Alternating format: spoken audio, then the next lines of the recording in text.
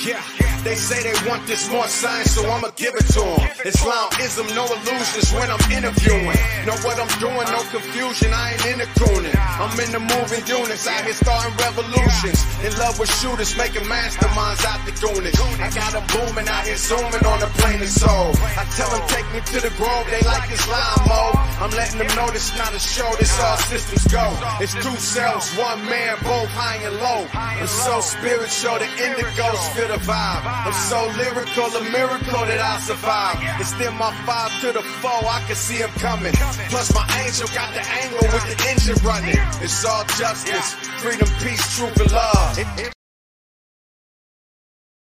Peace to the gods. Solid Ukraine friendly. That's all real shit. Wings spread wide, coming through angelic. Frankincense and myrrh be the essence, you can smell it. Rocking different color stones, niggas think I'm psychedelic. Asiatics can never be gods, let them tell it. Cosmetically groomed, suede blazer with suede shoes. Smooth, don't have to prove that I paid dues. My track record speaks for itself. You hear the language, the dignity you see me with now. Came in the game with, I hang with imperial nobles, wine Kenobis, light bodies, etherically mobile, spiritual OGs, riding around. My words become things, all hail the king, now I got him walking on water. Covered in the blood of the Christ, a rubber glove and a knife. Prophet Muhammad came to restore the order. Spectators sit back and watch, slave ships pull off the dock. Demigods round up the flock, time running short, got a race against the hands of the clock. 2020 something, pull it off the lot. Posted on any block, you say a Henny shot. Pour a libation for the fallen, it's been a lot of death. Theft, right over left, hard of a line right under my chest. That's a godlike, prolific, godlike. Money longer than Slaughter Nav, the flock tight. Meditation, slap boxing with Satan. Cracking the all right.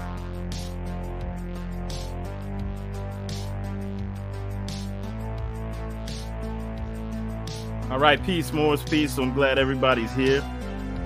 Today, we're going to be going over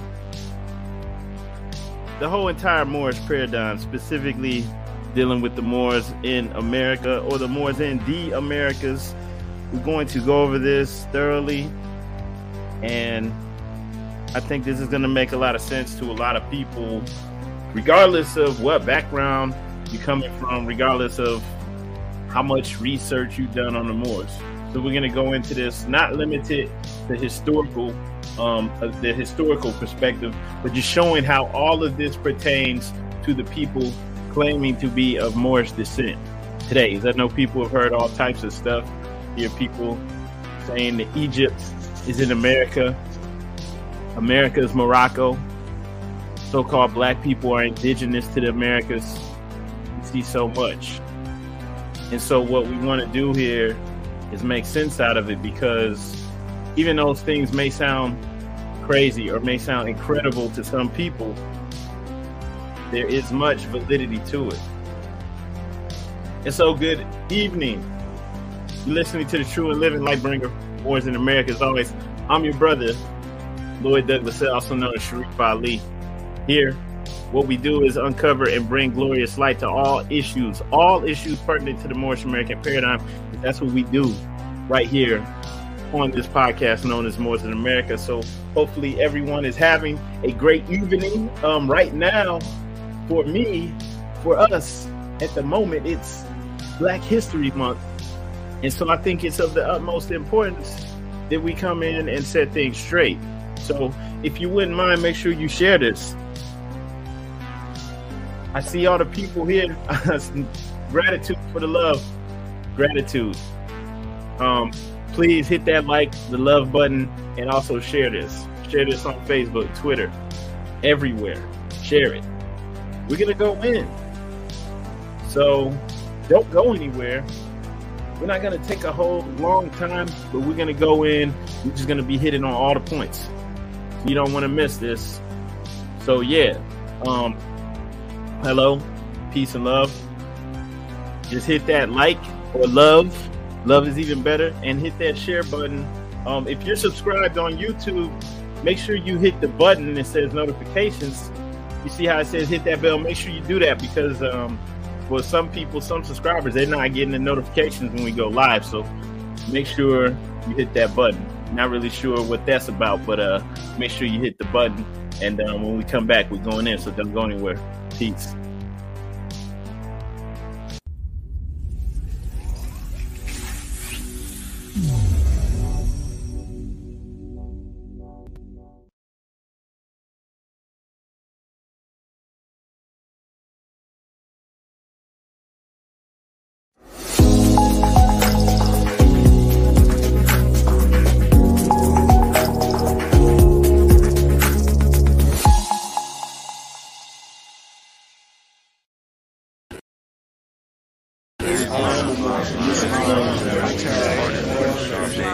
I am not a Negro, black, colored, African American.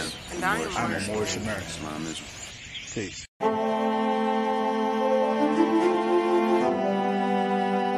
Yeah. Hey, 5 on the right, 2 on the left, man. You know what time it is.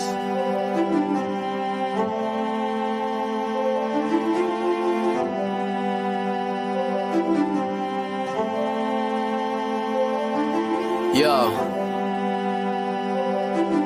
We just Moors in America, soar through the shores and endure criminal acts of war on our character. 7 years after the 4th score, no reward. Shout out to the most courageous, they was jumping over barriers. Where does that compare to you? We come from a place where you scared to visit our area. We come from a place where it's scary for good Samaritans. Heavy luggage we carrying, babies having babies. It's crazy being American. Praise the one and only Allah, there's no comparison. La ilaha illa Allah, body and buried gin. Laughing at you clowns like ha-ha, dodging the Nephilim. Conquer lower self with the high, follow your regimen. Way before they came we were gods and now we specimen. Tried to take the light from our eyes, thank God for Edison. Then they put the wool on our eyes, it's so embarrassing. Now we travel frequently, we should invest in Sheraton. All of us got gold on our bodies whenever we stepping in. Screaming Ramadan Mubarak, training the flesh again. Wishing we could move as a unit just like the Mexicans.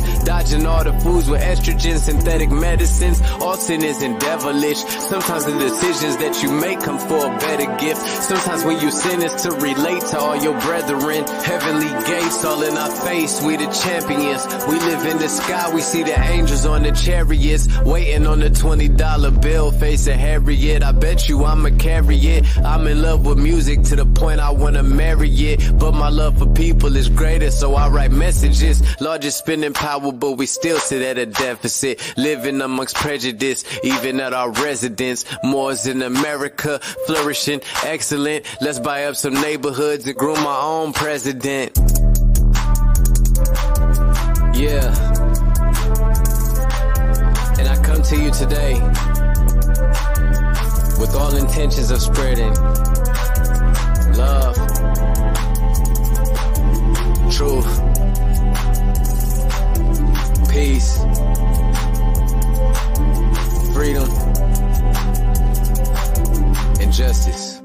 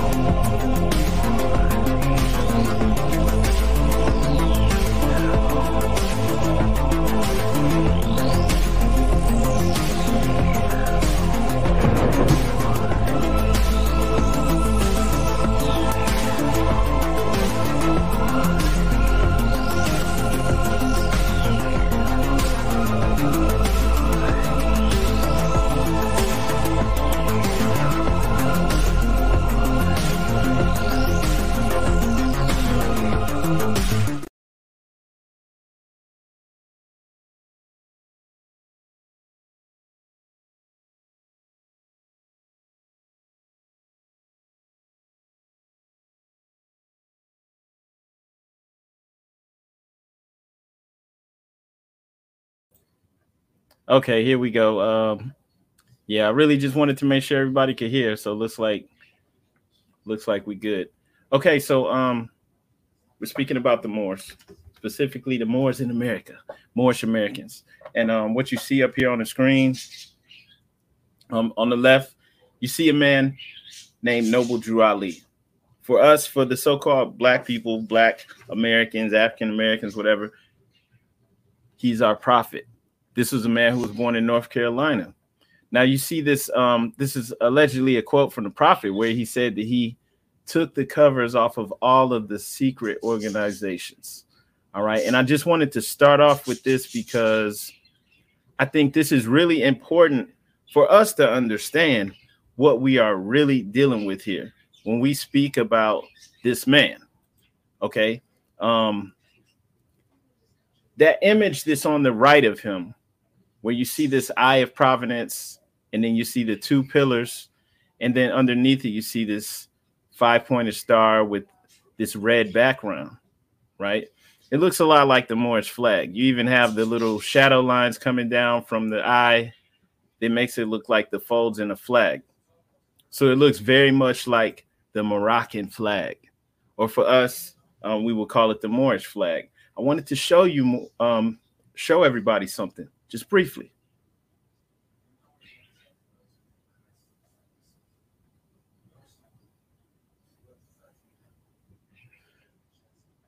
So I'm not, you know what, you may not be able to hear this audio, okay? But you can see the subtitles up here. Basically, they're inside of, excuse me, Morris. So they're inside of a lodge. And the lodge that they're inside of is the oldest lodge in the world. It's in London, right? And so this is the oldest Freemasonic lodge in the world. And it has, regardless of what anybody else tells you, it has the Moroccan flag right there. Plain is and simple, like plain as day. For anyone with eyes to see, you know that that's your flag. Okay, so I'm going to explain why you see things like this taking place, because you also have Shriners once people reach the 32nd degree, or I think for Prince Hall Masons, once they reach the 3rd degree, they're able to go into the shrine. And in the shrine, you'll see them wearing the same thing that you'll see me wearing, that you'll see other Moors wearing, which is the headdress. The headdress is called a fez. All right. So we're going to explain why all of these things take place. We're going to make sense of all of this. Right. But I wanted to start off just with some of the signs and symbols that take place right in front of our face that most of us don't recognize. We don't understand what's really going on. So if you rewind a little bit back to the year 2020, when Trump was the president of the United States, he made a statement telling African Americans to understand their history, or that you will go back to it again. Right. So it was just a blanket statement. Understand your history, or you will go back to it again. And not soon or not long after that, he also recognized the sovereignty of Morocco over Western Sahara. Now, pretty much every sitting president has to recognize the relationship between Morocco and the United States. Morocco, which at that time wasn't a nation state like it is today in North Africa, it was an empire. And the empire actually had several different states, or several different kingdoms that were a part of it. Morocco's Sultan recognized the United States back in 1777. They were the first nation to recognize the United States.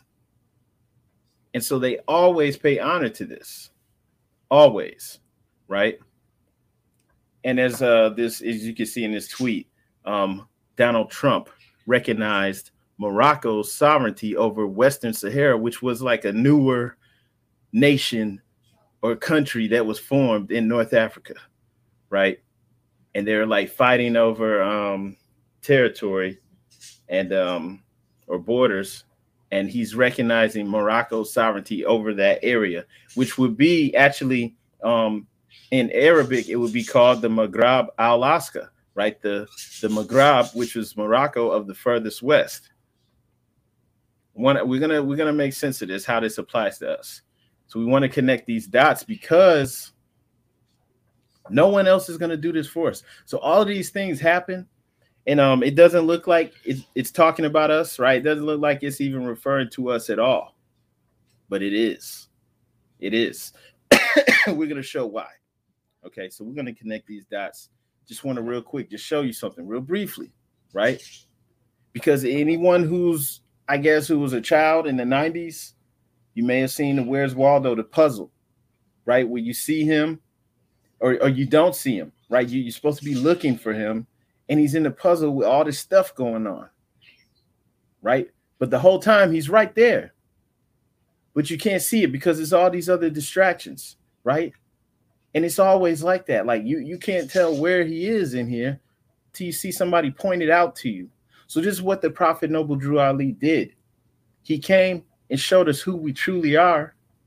And once you know what's really going on, you can't unsee it.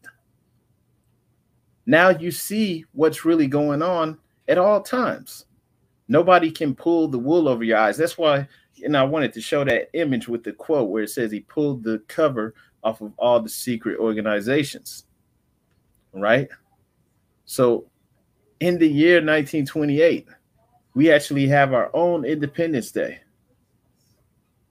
all right, which is actually July 20th. But in 1928, later on that year in October, Prophet Noble Drew Ali actually declared us a nation within the United States of America, and it wasn't considered treasonous. It wasn't considered an act of treason, but we're going to explain why. So this man, with all of these people, he had delegates from several states that were representatives of the Asiatic states of North America came to Chicago for this annual convention, right?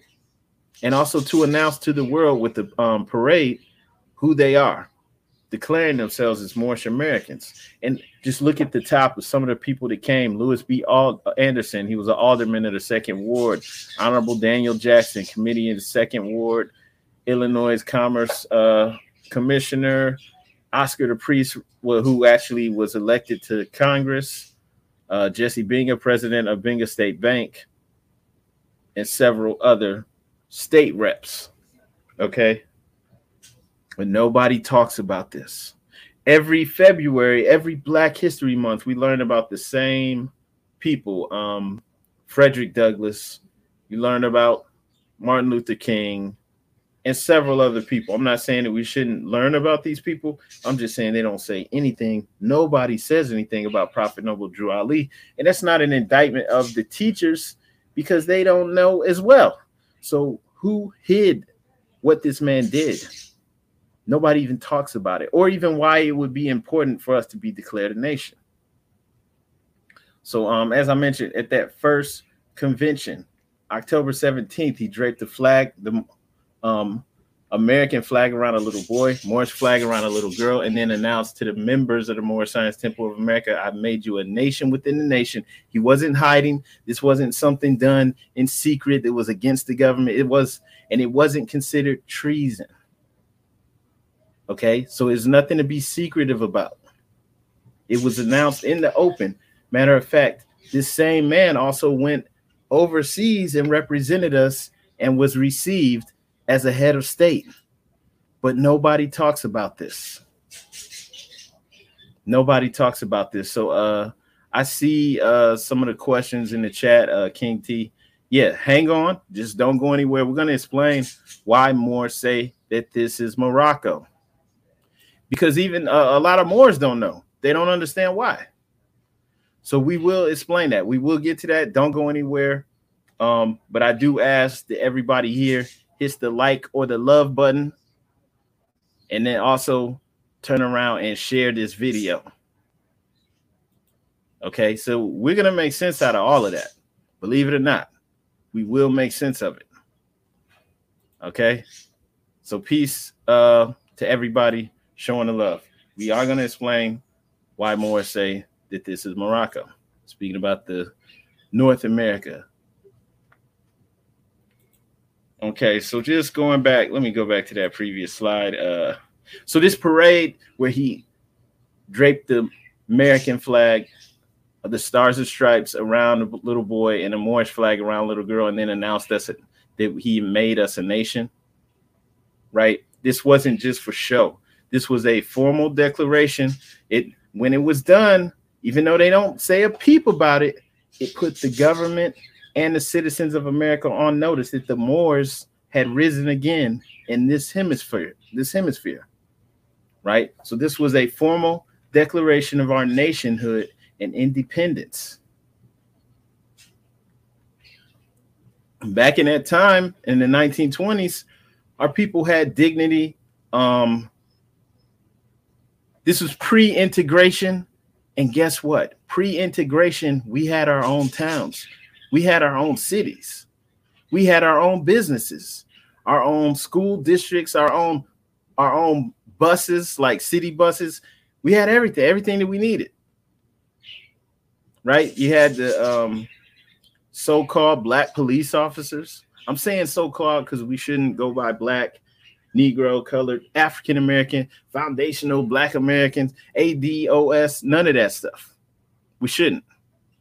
But I'm just saying, like, our people had dignity. You see the women, they're fully dressed. They're not scantily clad, right? The men wearing suits, even the babies, right? Even the babies are dressed nice. It looks like this in the bottom left, the lady holding a baby, looks like that. It's a little girl wearing a dress. And then most of the women even had their hair covered, like covered, right? So we dressed up nice. And, this is in general. Plus, we had our own businesses. So, we were more in the mindset of doing for ourselves, right? So, once again, though, even every year, Black History Month comes, and we still don't understand why it would even be necessary to declare us a nation, for us to move as a nation, for us to see ourselves as a nation, right? Because all of this is hidden.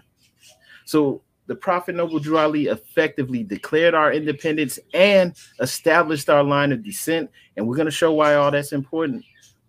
Like I said, too, we're going to show why we say this is Morocco, right? And this brother, he's not even mentioned in the mainstream society. A lot of times you don't even hear people say a peep about him unless they're trying to throw dirt on him, unless they're trying to throw dirt on the Moors, right? So who we truly are, how we fit into this society, how we truly fit in, it's all been hidden here the whole time. But nobody's going to come out and tell you where it's at. Just like you see Waldo over here, you might be able to see him now with the circle, right? So we're in Black History Month. And Black History Month, as you can see up here at the top, they start us off as slavery. Literally start us off as slavery. Slavery, 1700s, 1800s. That's it. That's as far back as we go. Moorish history, much, much, much older. Okay, we're talking thousands of years, possibly even more than that. Our story does not start with slavery. You go to PBS, you look up Black history. A lot of people doing that right now for this month. People even getting this and putting it in the classrooms, talking about it with the children. When you look at the history, you're going to get the slavery story, slavery and the making of America. Now, I'm not saying that the slave trade didn't happen. I'm just saying that's not where our story starts. It's not. But this is where they start us off for a reason. Okay. Saw this on Twitter. I think a lot of people, more people need to know about this. This was some African and Black history page on Twitter. And look at this. It says, on this day in 1619, the first Black slaves landed in Jamestown, Virginia. The history of Black America began. Each and every one of us should be doing the head palm right now. Right? And look at this page. It has 400,000 followers. 400,000 followers. I don't know if this is ran by people of European descent, by people of African descent. I have no idea. All I know is that they're saying 1619 is when the history of Black America began when the first Black slaves landed in Jamestown. And you go right back to PBS. This is a screenshot from PBS. You see how they say 1619? That's where the timeline begins, right? So this is where the history of Black America began, with slavery, which is ridiculous. And it's insane that this is still being taught to this day, and that people are still being led astray. But come on, y'all. Nobody's going to tell the truth except for the Moors. No one. So everybody watching, make sure you hit that like and love button and hit the share button. Come on. Share this. Help to get this out, because nobody else is telling the truth. Everybody's trying to start us off at slavery. The people who want to jump to, who realize that, hey, they didn't bring us all over on slave ships. Now they want to be Cherokee and all of these other things. And that's fine and all. But we go back even further than that. Right? Because all of these tribes will tell you they didn't build the mounds. They didn't build the pyramids. We go back even further than that. So why does everyone start us off as slavery? So we're looking at some laws. We're looking at the Negro Law of South Carolina. This act from 1740 declared all Negroes and Indians to be slaves. Now that's the very first section. It declared all Indians and Negroes to be slaves. And then on section 2, it says, under this provision, it has been uniformly held that color is prima facie evidence. That means color is the main evidence that the party bearing the color of a Negro, mulatto, or mestizo is a slave. Now, Negro, mulatto, or mestizo pretty much covers a wide range of skin tones, right? The Negro you're talking about, well, what they're trying to insinuate is dark brown skin. Mulatto, they're talking about light skin, almost, could pass for white. And then mestizo, they're talking about people who, light brown, just tan skin tone. So they're trying to cover the whole range. And the mestizo, specifically, these are the people who today they would classify as Native Americans, right? Tan skin, maybe straight black hair, straight brown hair. These are people. So they're trying to say everybody bearing the color of a Negro, mulatto, or mestizo is a slave. But the same prima facie result does not follow from the Indian color. Now, the Indian color, if you go to the Webster's Dictionary, 1828, you go to the old dictionary, like this was like one of the first real solid dictionaries put out. And it described American. And when you look at the description for American, the definition, it said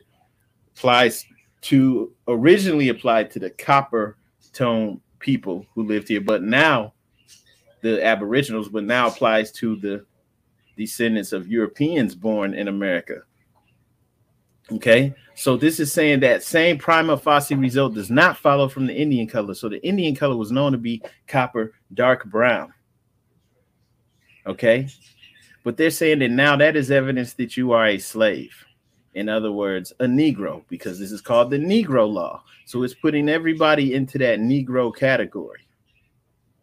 All right. And then section 4, it says the term Negro is confined to slave Africans.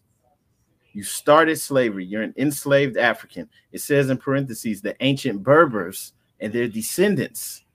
Now, the Berbers, you're talking about Moors, but they're saying they're now branding you as slaves.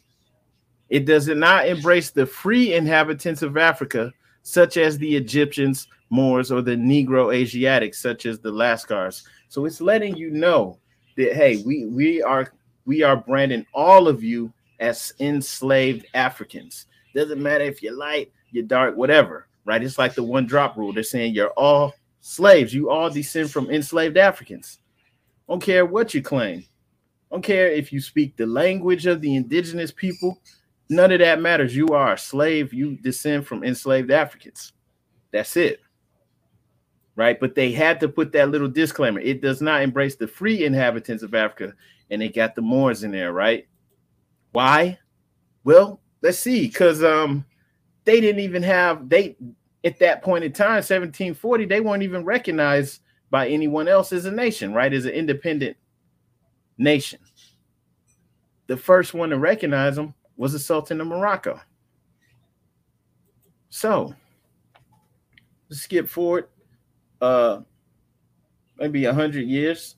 In the 1800s, you had the Black Codes, which weren't that different than the Negro Codes because they're further confining the abilities of these people that they have branded as Negroes, as enslaved Africans, right? And so there were actually several laws, several acts like this to define and confine the so-called Negro. That's what it was all about. So the Black Codes, right, they're getting passed. The Negro laws, the Black Codes, they're also called slave codes from Encyclopedia Britannica. Slave code is a code word for Black Code, right? During 1780 through 1864, some 1,418 slaves were convicted of crimes. And so they're making it illegal for you to read, illegal for you to own property, to vote, all of these things. And meanwhile, they're also reclassifying everybody as Negroes. All right. So the Black Codes, these are numerous laws enacted in the states of the former Confederacy after the Civil War to further confine the abilities of these people that they have classified as Negroes. All right. And so just in case anybody's trying to say that's old news, that's the 1700s, it's the 1800s. What does that have to do with me? Well, you have Federal Directive 15, which is still in effect. And it on the surface, it seems like something innocent. Oh, this is just the government's way of classifying all the races, right? This is just how the government classifies all the different ethnic backgrounds, because that's what you'll see when you're looking up Federal Directive 15. They're just classifying all the different people that live in this nation, right? And that's fine. I mean, you could say that and you could believe it's that simple if you want. But even if it was, why are the so-called Black African Americans the only ones that are not listed as being connected to an original people? Why did they single those people out? Especially if it's what they're trying to say. It's just innocent. There's nothing to see here. Don't worry about that. Why does everybody else have origins in an original people of some part of the world, except for the so-called Black or African American? The Black or African American has origins in any of the Black racial groups of Africa. Everybody else, instead of racial groups, it says original peoples. So we don't have human rights. So it's not a coincidence, right? The definition of Black is right in alignment with these Negro laws and Black codes. They're not going to say a person having origins in the enslaved Africans. They've already said that. So they had to update it. And the last time they updated this was in the 1970s, right? And it's still in effect. They haven't changed it since then. So it says Black racial groups of Africa. Everyone else is an original people of somewhere. Okay. And it's saying in here the directives provide standard classifications for record keeping, collection, presentation of data on race and ethnicity in federal program administrative reporting and statistical activities. So, and they let you know that these should not be interpreted as scientific or anthropological in nature. This is something that they just made up and put on us. This is why it's so important. Just going back to what the prophet did, this is why it's so important that he declared us a nation. They created some category for us that disconnected us from the family of humans. Most of us are unaware or still don't see the importance of this, right? But this is still in effect. So these Negro laws and acts that they passed, they're still in effect. The wording has just been updated for modern times. So what does it even mean to be black or African American? Because I mean, they're saying that we have origins in the Black racial groups when everyone else comes from an original people. So why would they say Black racial groups? right? Why would they say the black racial groups? Because what does it mean to be black? First off, most of us are Christians, regardless of what our ancestors were beforehand. Like we took on Christianity from a European perspective, right? We all took that on, or our ancestors did. And now, I mean, in 2023, what does it mean to be black, right? For a lot of people, it's cool to be savage. You listen to the music, a lot of the pop culture, the things that are being put out, right? It's about what shoes, Nikes, drugs, you know, not having morals, not having values, not really valuing families, starting children out of wedlock, just having sex, right? Being savage. You got the rapper 21 Savage, right? Who wasn't even one of us. He was from London, right? That got exposed. He was fearing deportation after ICE arrest, right? So he was promoting that music that kill black people, right? Do drugs, be savage. Okay, so this is what gets promoted to the world. Like this has 300 million views. Come on, like you see this, right? Like this is what gets promoted to the world. Okay, and our people love it. Women call themselves a female dog. A bitch is a female dog, wolf, fox, or otter, right? So we know we can't go along with this. A lot of people love this music, but the music's all about guns, drugs, just violence. The women, it's just being promiscuous. Risky behavior that's going to have bad results. So once again, we have been removed from the family of humans. We're just like a blank slate. So other people are putting their agendas forth and we're just running with it because we don't have our own culture. We don't have our own religion. We're just going along with whatever. And then we don't realize that legally we still don't have basic human rights, right? The right to vote for our people has to be renewed like every 25 or 27 years. I think it's 25. And then the last president to renew our rights to vote was George Bush, G.W. Bush, right? So that was George Bush's son, not the first Bush, but his son. He was the last president to renew our rights to vote, which is ridiculous. We shouldn't even be in that situation, but we are. We're disconnected from the human family. So just things like the basics that are covered in the Constitution, we need a little special provision to get those things because we are out of the direct line of kinship with God. This is from the book, The Negro, a Beast, or in the Image of God. And that book is actually in law libraries in several universities. So this was being designed, to place us into this box. So just going back to that, what does it even mean to be black? African American, foundational Black American, African or American descendants of slaves, ADOS, which once again is starting yourself out as slavery. Makes no sense. It makes no sense. And there's a lot of people pushing this. And it's so sad when you know better. But I mean, we can't save everyone, right? But it's sad when you know better and you see people still pushing this agenda, pushing it hard. It makes you question them, right? Where are they coming from? They can't be serious. There's no way they could be serious. They're pushing American descendant of slaves, ADOS, in 2023. Come on, man. You don't need a new special name to claim to be an American descendant of slaves. That's black. That's African American, right? Because African Americans just come from the black racial groups of Africa. Everybody else is original people. So you don't need the FBA, Foundational Black American, and ADOS. You don't need that stuff. That doesn't distinguish you from black or African American. It's the same thing. It's the same slave label, right? And remember, our ancestors went by Negroes. They were called Negroes for several decades, really over a century. And then after that, they went along with colored for several decades. So, and it's crazy now. You wouldn't even, somebody can't call you colored. It sounds stupid.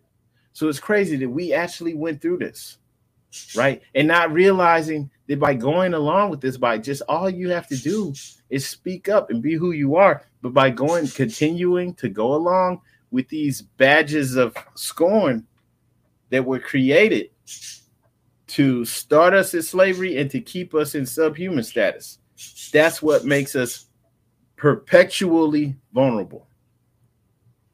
Okay, and then the N-word, Negro, nigger.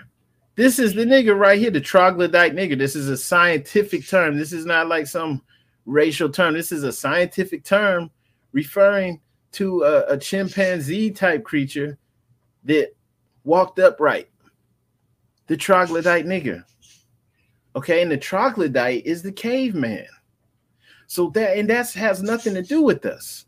Our ancestry doesn't come from cavemen, right? So this status that was placed on our people has nothing to do with us. I know some people love the word nigger. They want to hang on to it. Don't want to let it go. But the troglodyte nigger is a chimpanzee, right? It's a monkey. So we went through a whole process to get to this point. Negrification is an actual term, fact or act of making a Negro, a placing under control of blacks. This is an actual term. Just the fact that this is an actual term should make everybody want to stop using the N-word, right? Stop using the N-word, calling your children the N-word, thinking it's cool. Thinking it's cool is really savage. It's savage. It's disgusting. If you know better, you shouldn't even want to do that, right? Because what is a Negro? A Negro is non-descendable. So you created these marks of scorn to make people non-descendable. You will have no true ancestors. You are disconnected from the family of humans, right? All of everything that people want to claim now, they want to claim to be Black Indians and all this stuff. You can't say that you're that, because in this position, you are undesirable. As a Negro, you're undesirable, not only in this country, but also to the world. Anything that you claim is going to be offensive to everyone else, because you're trying to claim something that you have no connection to, right? You can't just go from being this being, this semi-human thing that was created in the 1700s, that started at slavery, to try to claim Egypt. Oh yeah, we built the pyramid. You didn't build nothing. So once again, somebody came and revealed this to us and did something about it, and it was covered up. We're the only ones that's going to bring the truth to light.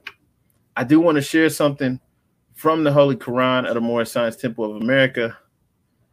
And before I say that, let's see what's in the chat. Islam.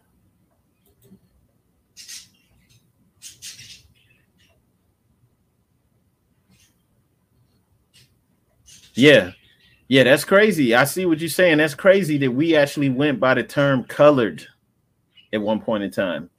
And we know this is real. I mean, you still have the NAACP, the National Association for the Advancement of Colored People. So our people were actually going by this term, in the 1940s, 1950s. We got urged eventually to take on the term Black and Afro-American. And then people who are younger don't even realize that at one point in time, our people saw that term Black as offensive, right? Some of the elders can tell you they witnessed this in their lifetime. People saw that as an insult. Don't call me Black, right? They're not a color. That sounded stupid to people. All right, so it's crazy how this is done.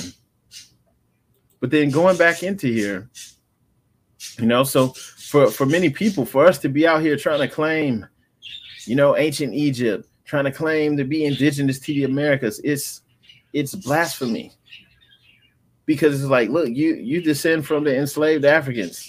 They brought all of y'all over here from somewhere in West Africa. Meanwhile, West Africa is huge. and filled with all these different people, speak different languages, different tribes, different bloodlines. But we claiming that, right? And now people think they're waking up. No, I want to claim to be indigenous to the Americas. No, my ancestors built this. Okay, doesn't make any sense. But going back into what the prophet created with the Holy Quran of the Moorish Science Temple of America, this is just an excerpt from chapter 47. He speaks about our divine origin, our hidden history. Just going to verse 3, it says his father and his family were second. Then came the word Ethiopia, which means the demarcation line of the dominion of Amexem, the first true and divine name of Africa, right? Something is hidden. The first true and divine name of Africa, Amexem, right? The dominion of Kush, Northeast and Southeast Africa, Northwest and Southwest was his father's dominion of Africa. In later years, many of their brethren from Asia and the Holy Lands joined them. The Moabites from the land of Moab, who received permission from the pharaohs of Egypt to settle and inhabit Northwest Africa. They were the founders and are the true possessors of the present Moroccan Empire. With the Canaanite, Hittite, and Amorite brethren who sojourned from the land of Canaan seeking new homes, their dominion and inhabitation extended from Northeast and Southwest Africa across the great Atlantis, even unto the present North, South, and Central America, and also Mexico and the Atlantis Islands, before the great earthquake, which caused the great Atlantic Ocean. Now, this, just in case anybody's like, what does that mean? Right? This is speaking about our ancestry, saying that the Moabites, right, along with the Canaanites, Hittite, and the Amorite brethren, extended their dominion from Northeast and Southwest Africa across the Great Atlantis. The Great Atlantis, the name for that became this thing that became the Atlantic Ocean, right? They were in this part of Africa, but also into North, South, and Central America, right? Mexico and the Atlantis Islands. And that they've been over here since before the great earthquake, which caused the Atlantic Ocean. So this is explaining the dominion, right? The possession, the property, or the land that our ancestors had, and also a time frame. This happened way before colonization, right? So the people are related, and since this happened before that earthquake, which caused the Atlantic Ocean, for us, this is Northwest Africa or Northwest Amexem. We are the true possessors of the present Moroccan Empire because it's right here where we stand. All right. And I'm going to show you why that claim is not just, these aren't just words in a book.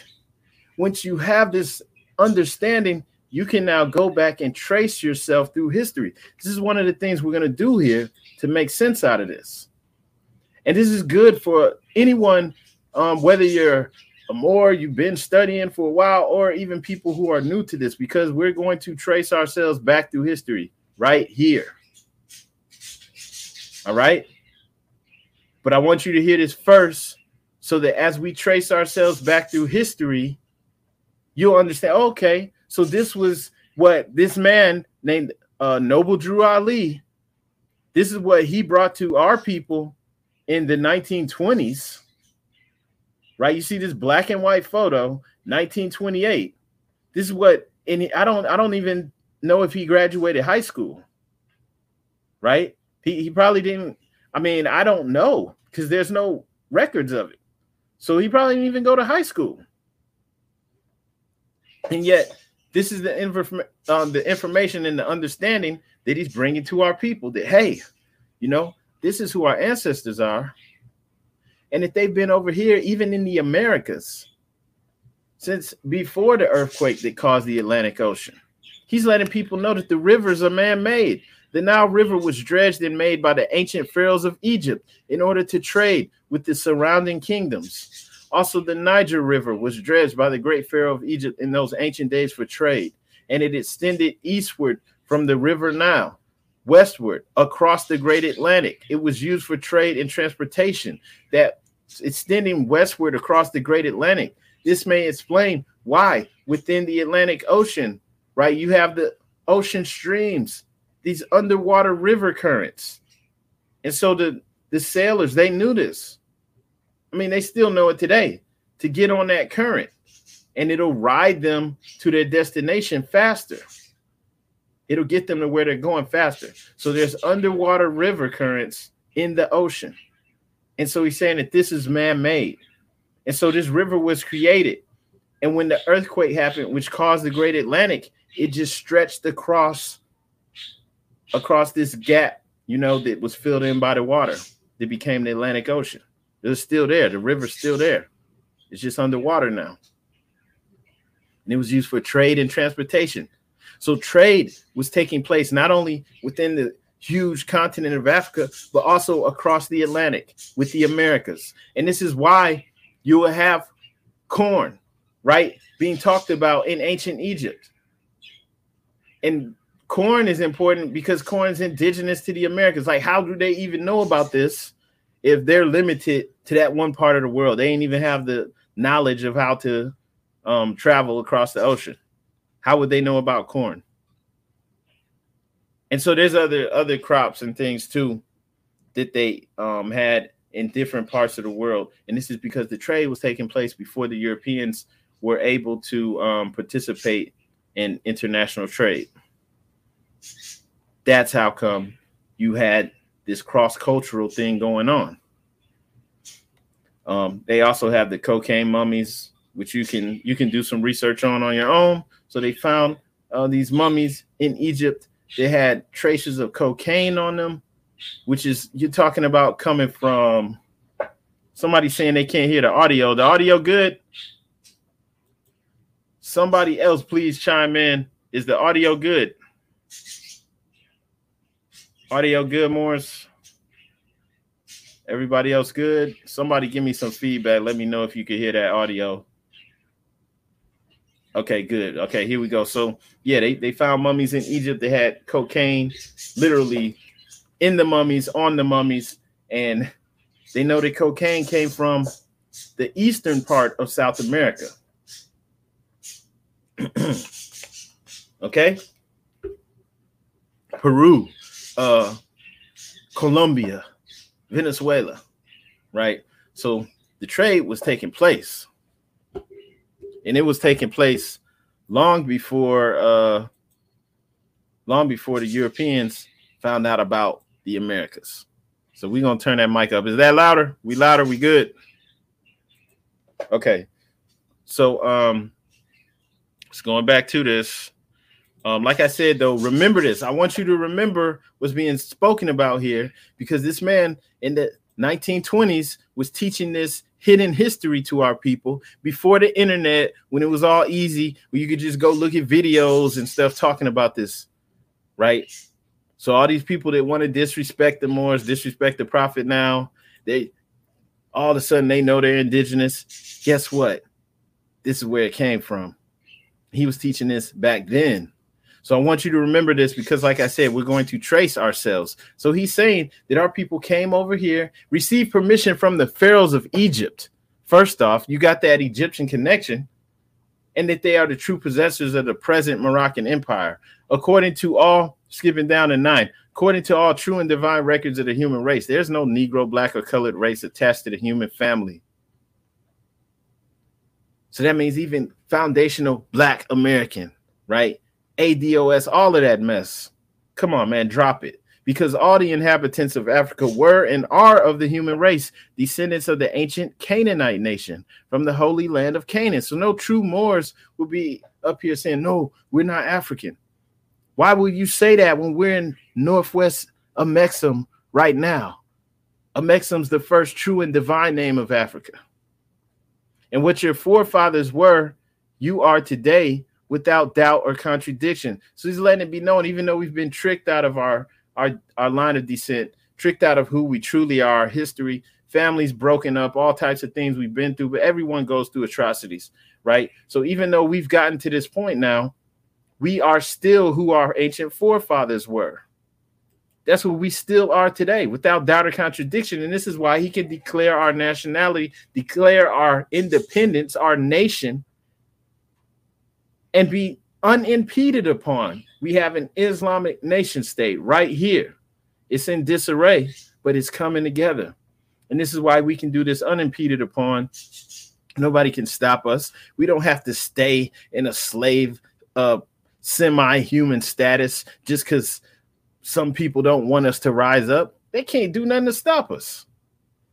We have that human right, basic rights. That was even declared in the United Nations, UN DRIP, the UN Declaration on the Rights of Indigenous Peoples. Every people has the right to self-determination, unimpeded upon by others, including colonizers. Right? You can't keep them in that status forever. So we had a right to do this. Nobody can impede upon it. And just so you can see a visual of what's discussed in that chapter 47 about our people being in here. If you look on the right, where you see an example of how North and South America fit into Europe and Africa, right?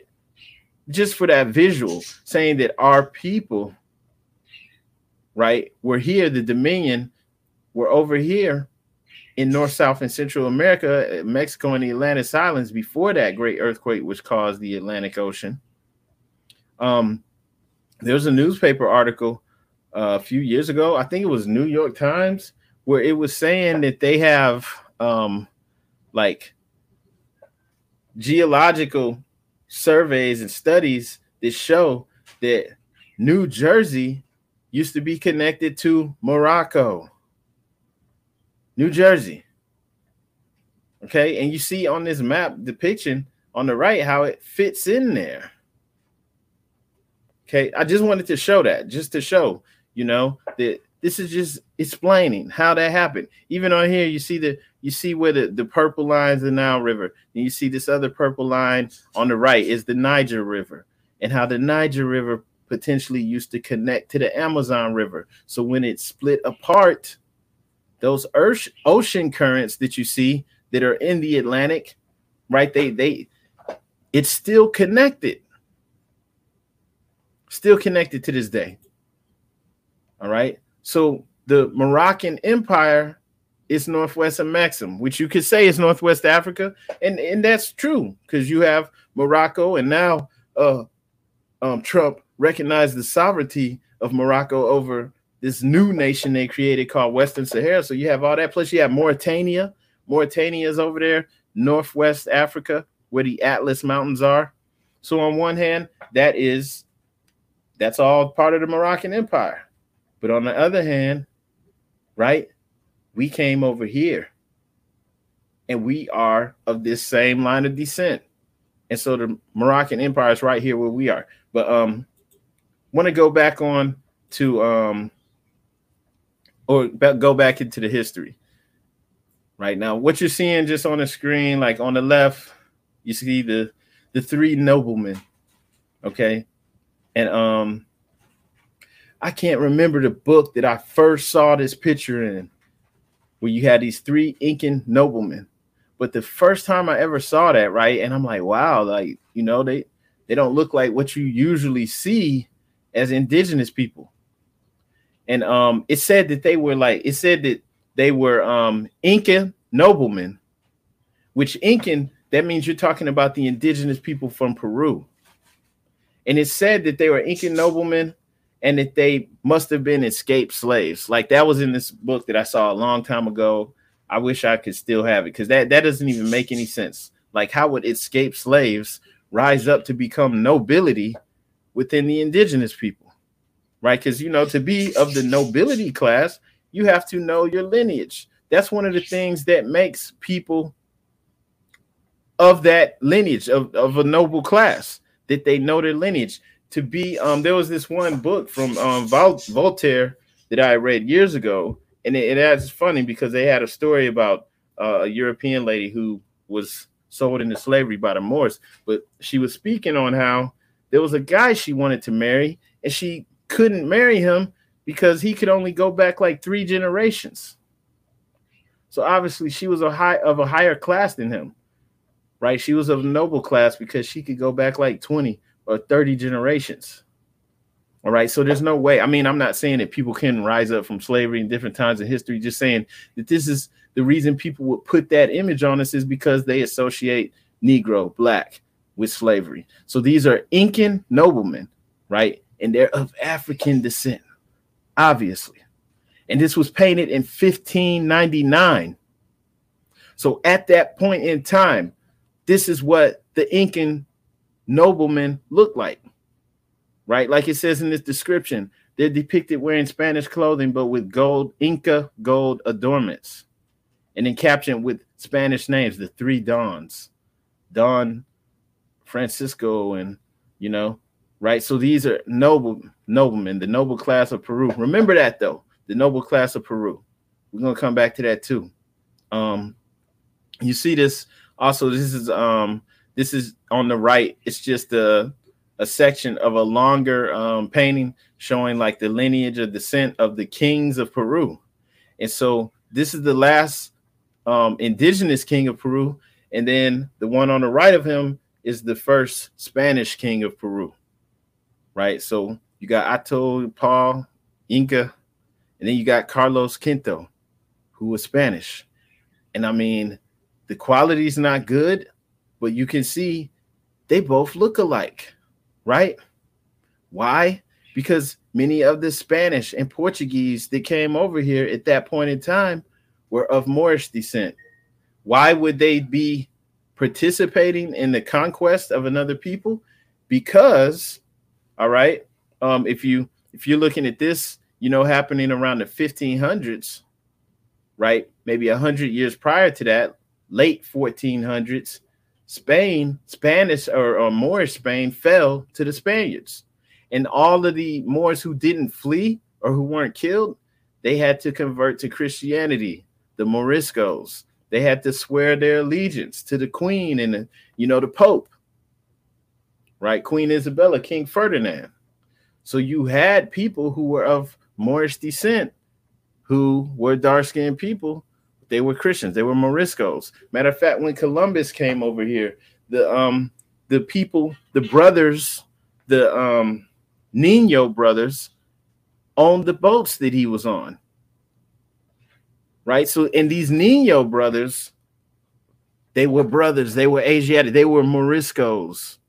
Right? These are dark-skinned people of Moorish descent.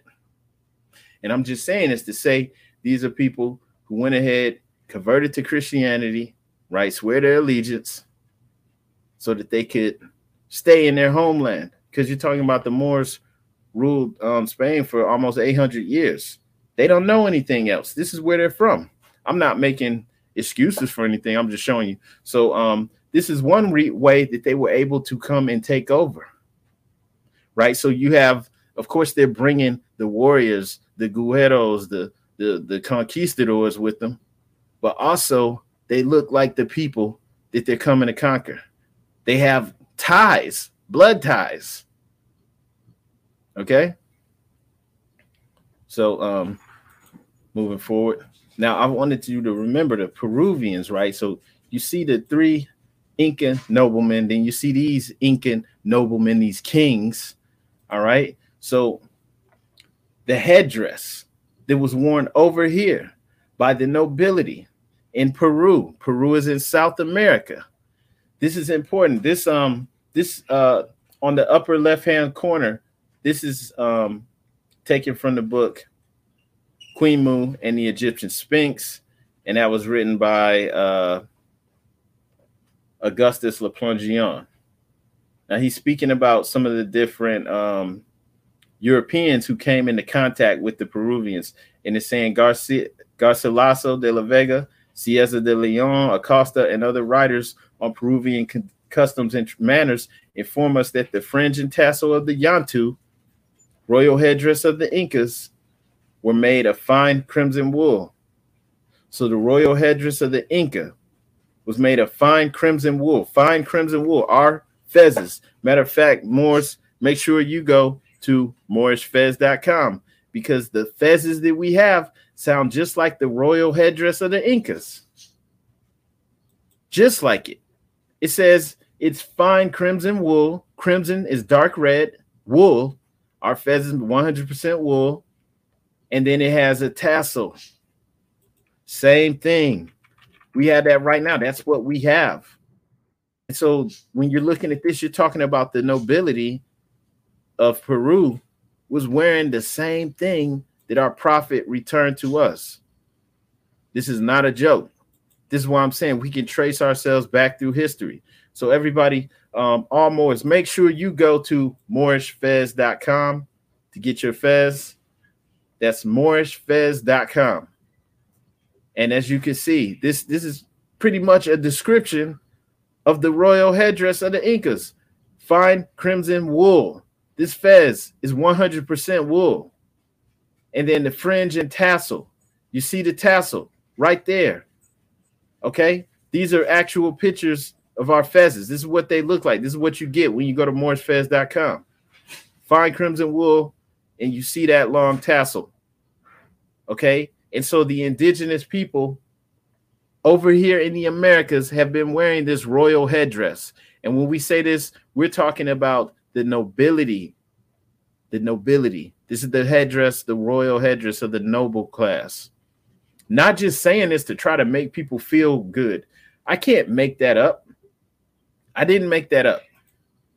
Right? So you see the example. If you want to, you can get that book, Queen Mu and the Egyptian Sphinx. If you want to know more about it, the guy who wrote it, Augustus Leplongeon, this is somebody who spent years in the Yucatan, years in Central and South America doing physical excavations. He actually taught himself the languages, learned the hieroglyphs that the Mayans and Olmecs were using, right? So this isn't just like some, crazy talk. And this guy, the stuff that Augustus Leplongeon was writing, these books were being eaten up by the Rosicrucians. Right? They couldn't wait to get a hold of his material because he was doing the physical work to make the connections and understandings that they needed. Right? And so that was just the Peru, the noble class in Peru. But then if you look over here in the upper right-hand corner, you see this Egyptian statue. And once again, the noble class in Egypt were wearing the fez. That's a fez. I'm just so glad that the color was retained because it's dark red. Once again, go to MorrisFez.com to get your fez. What are our fezes? Dark red. 100% wool, just like that. You see this carved in stone. Same color as the fez that I have on my head. Okay? You're looking down here in the left-hand corner. You see the the Easter Island heads. So there's these things are tall and they weigh several tons, right? And then they made sure on some of these statues or many of the statues that they actually carved this headdress on them, right? And then it's like red volcanic rock. So this is something that we've been doing.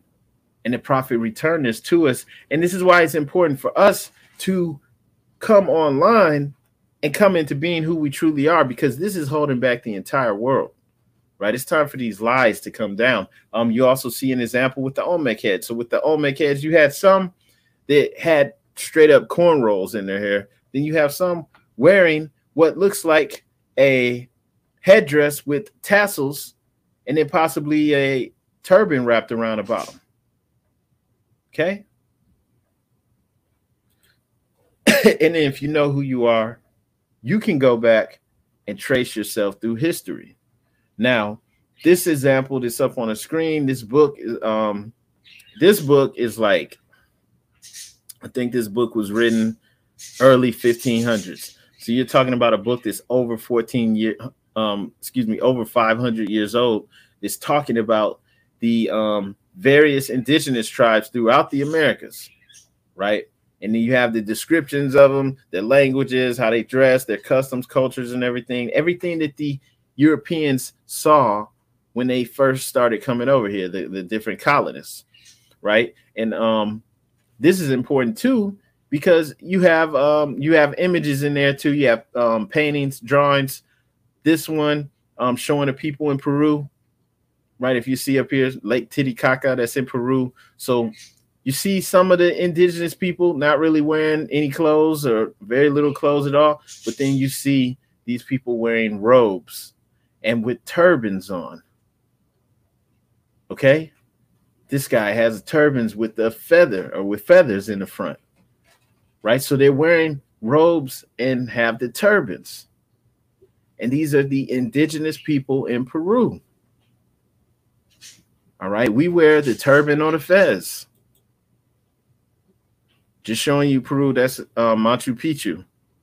These are the people who actually built these cities, these temples, these pyramids, charted the stars, actually had free energy systems throughout the Americas, right?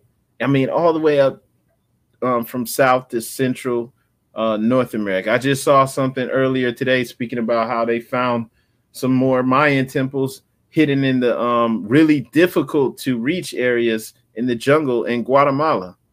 They also use satellite imaging to find pyramids and temples, cities built that are hidden in the jungles. Like they can't physically see it, but they can see it with the satellite imagery because they're like in hard to reach areas in the Amazon jungle in Brazil. So all throughout the Americas, this just some images from Ohio. There's a pyramid in Miamisburg. You wouldn't even know it's there because it's in the middle of a neighborhood and it's surrounded by a golf course, right? They have a little tiny little park there to preserve it, but you wouldn't even know it's there. And then doing some research specifically on this Miamisburg mound, which is, it's a lot bigger maybe than it looks in this picture. It's actually pretty impressive. Doing research on this, I found out that when the Europeans found this mound in Miamisburg, it was covered in stone slabs. It's a pyramid. It was covered in stone slabs. And so these people built these temples, these pyramids. They actually built universities, libraries all over the world. But we're focused on the Americas. Many of these pyramids, like the ones in Teotihuacan in Mexico, when the Europeans first encountered these, a lot of them looked like the ones found all over North America, covered in grass, even had trees and stuff growing on them, right? So they had to go and excavate it. When you go inside of the temples in Bonampak, when you look at the murals on it, it's crazy because you can actually see people wearing the royal headdress, wearing fezzes and turbans. People have braids and dreadlocks. It's undeniable. You can actually see that in some of these images too, right? And so we're talking about tracing ourselves back through history. Now, the prophet said that we were in North, South, Central America. That's included Mexico and the Atlantis Islands. All of this, right? Not saying we were the only people over here, because you also had people that came over the Bering Strait. You also had the Vikings that came in way before the rest of like the English and the French came, right? Like they tell you about Eric the Red, but they don't say anything about the Moors. So I want to let you know why we're saying these people were Moors, not just because they had the fez and the turban on, even though that should be a dead giveaway. Okay, not just because Europeans in the 1800s, 1700s were writing books, making all of these sculptures and statues depicting the Blackamoor Indians,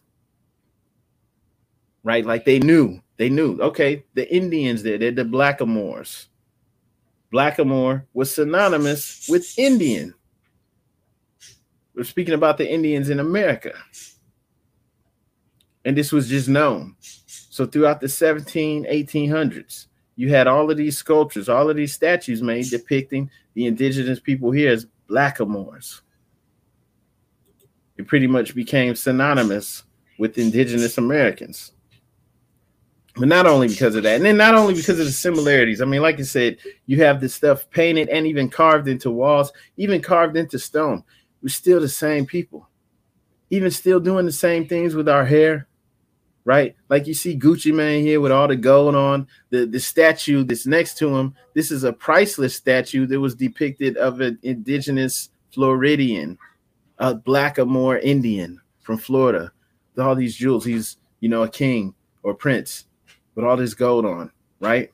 So it's still, you know, we're doing it from a low status because we've been disconnected from our true nature, our true origin, right? They're not saying, hey, just believe it just because of Easter Island heads, which is like off the coast of Chile in South America. Don't just believe it because they were wearing fezzes and because all of these Blackamoor Indians wearing fezzes and turbans, something that this man in the 1920s returned to us. I'm not saying just believe this because the ancient Olmecs carved themselves out of stone wearing a fez with the tassel, with the rope tassel, right? That's not a coincidence. But we have actual written records carved into stone showing who we are so that we can trace ourselves back through history. I want to speak on all of the Phoenician artifacts found here in the Americas. So for anyone that's watching, doesn't know anything about the Phoenicians, maybe doesn't know why that even may be important. Let me stop real quick. Hang on. All right. Hang on real quick. Let me flip and see what's said in the chat. We used to go play at a huge mound back home in Natchez, Mississippi, and the door was barricaded off. Wow. Look up the Natchez Fez. Wow. So yeah, definitely check those things out. I want to explain why it's important for us to know about the Phoenician artifacts found here, here in North America, as well as all the way down in Brazil. So throughout the Americas, we have all of these artifacts that have been found that show that the Phoenicians were here. Who were the ancient Phoenicians, right? When you're talking about the ancient Phoenicians, you're talking about a seafaring people, right? People who had mastered traveling throughout the seas, the oceans, charted the stars. They could, you know, travel at night, daytime, didn't matter. They had it down, right? These are people also who were already civilized. They already had complex architecture skills. They had a written language. Phoenician, that's where phonics comes from. This is everything, like all of the languages are connected to Phoenician. And this is also why I wouldn't tell anyone who speaks English, who has an English name, that you have a slave name, right? Because English is connected to Phoenician. All of these languages are. It's almost like a root language. All right. So you have a seafaring culture that had several colonies in different parts of the world, right? And hang on one second, Morris. Hang on.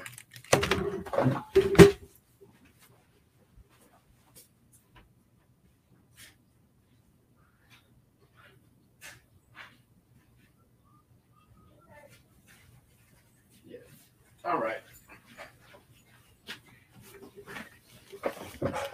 Pardon that. So yeah, you had an ancient culture that had complex architecture, had a language, a written language that is actually like a root language for many of the languages spoken today.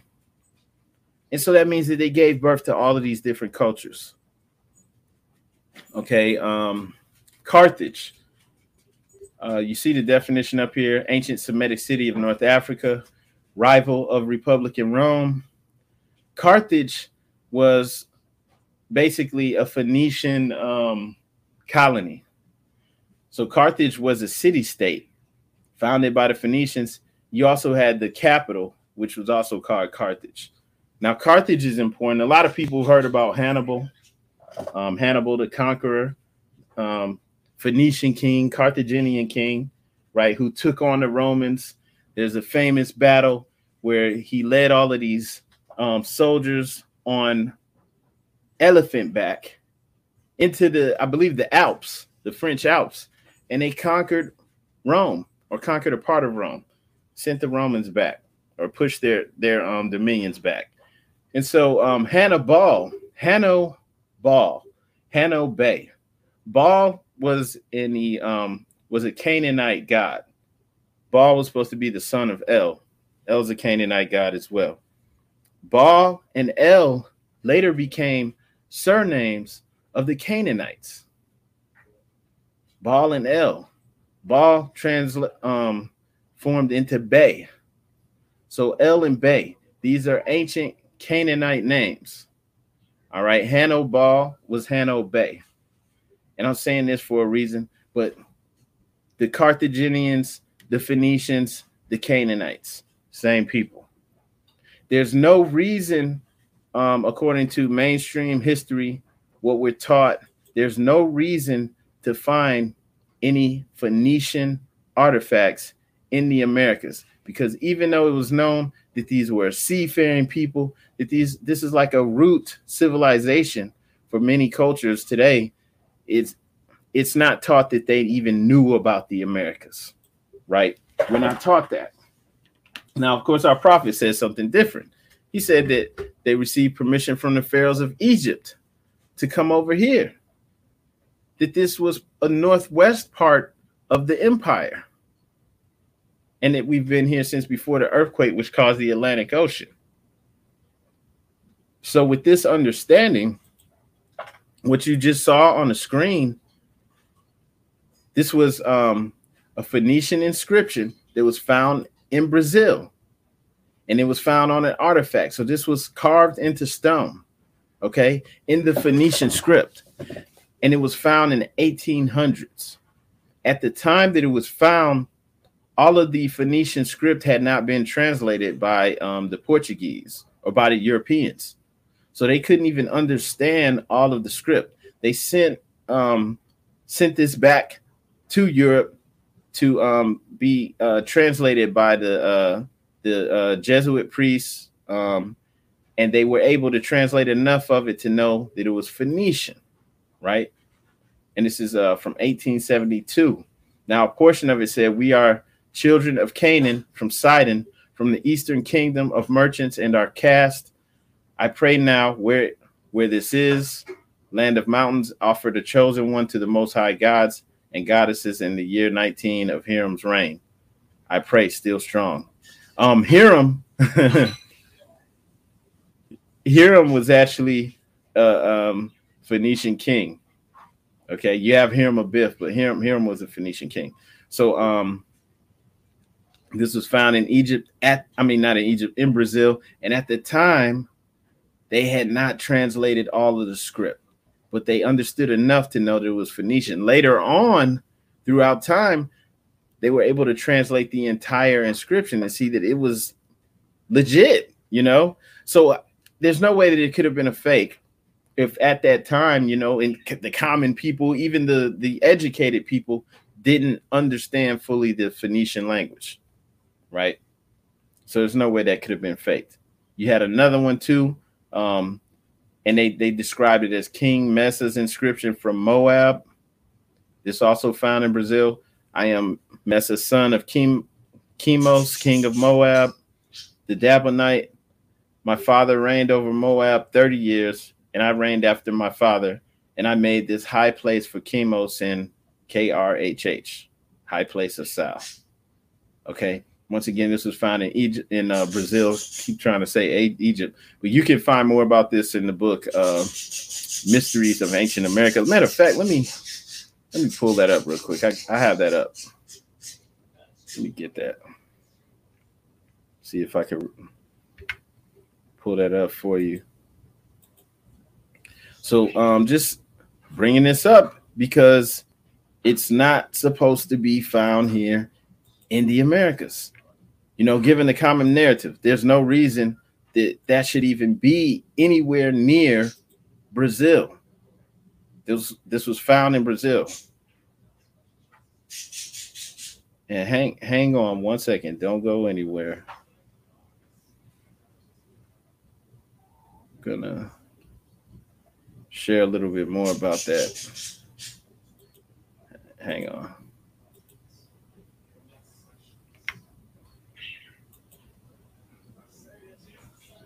I have that book, and I am trying to pull it up. Mysteries of Ancient America. Oh no.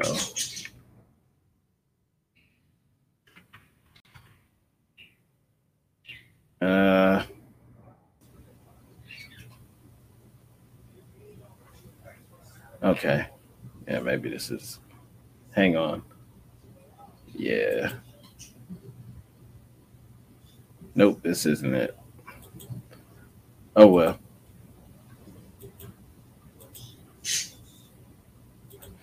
Yeah. Well, you could look that book up. You can find it online.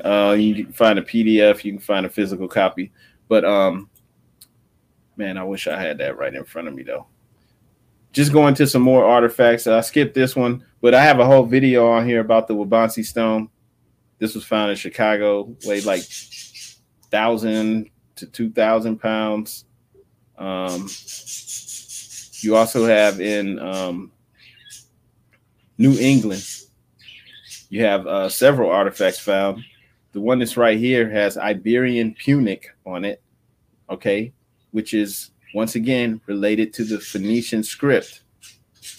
This is the actual tablet, and then there's a translation on here, and this is taken from Barry Fell's book America BC. Barry Fell was a Harvard professor. All right, and it's just saying that this was found in a small rectangular stone chamber at Mystery Hill. The inscription in Iberian character reads from right to left, Tubal of the Canaanites. This in dedication. Remember, the Canaanites are the Phoenicians. No reason this should be found anywhere in the Americas, right? They call that the hill where the chamber was found Mystery Hill. Then of course, we have the Bornstone, which some of us may know about. The Bornstone was found in Cape Cod Bay, New England, Massachusetts. And then once again, it's got the Phoenician script on there. All right. And this is important because it's a marker stone. You are not supposed to move anyone's marker stone, right? Marking their demarcation line for their property, their dominions. All right. And this stone actually says, by this I take claim, and it's signed Hanno Bay. All right. And it says, by this I take claim. This was found in Cape Cod. Excuse me, I think that's Cape Cod Bay. Cape Cod Bay, Massachusetts. No reason anything like this should be found here. They're saying the stone dates back to 250 BC. You know, but from our perspective, that's a legal document. It's a marker stone. This is proof our ancestors were here. This is proof that our prophet was right. There's no reason the Phoenician script, you shouldn't even have characters carved into stone in a script that most people can't understand. Only a handful of people can read. This is a dead language, right? You don't have people just walking around that can write in this script. So even for someone to be able to fake it, there's going to be mistakes because you know, when people found these types of artifacts, including this one and the one in Brazil, people didn't even understand it at the time, right?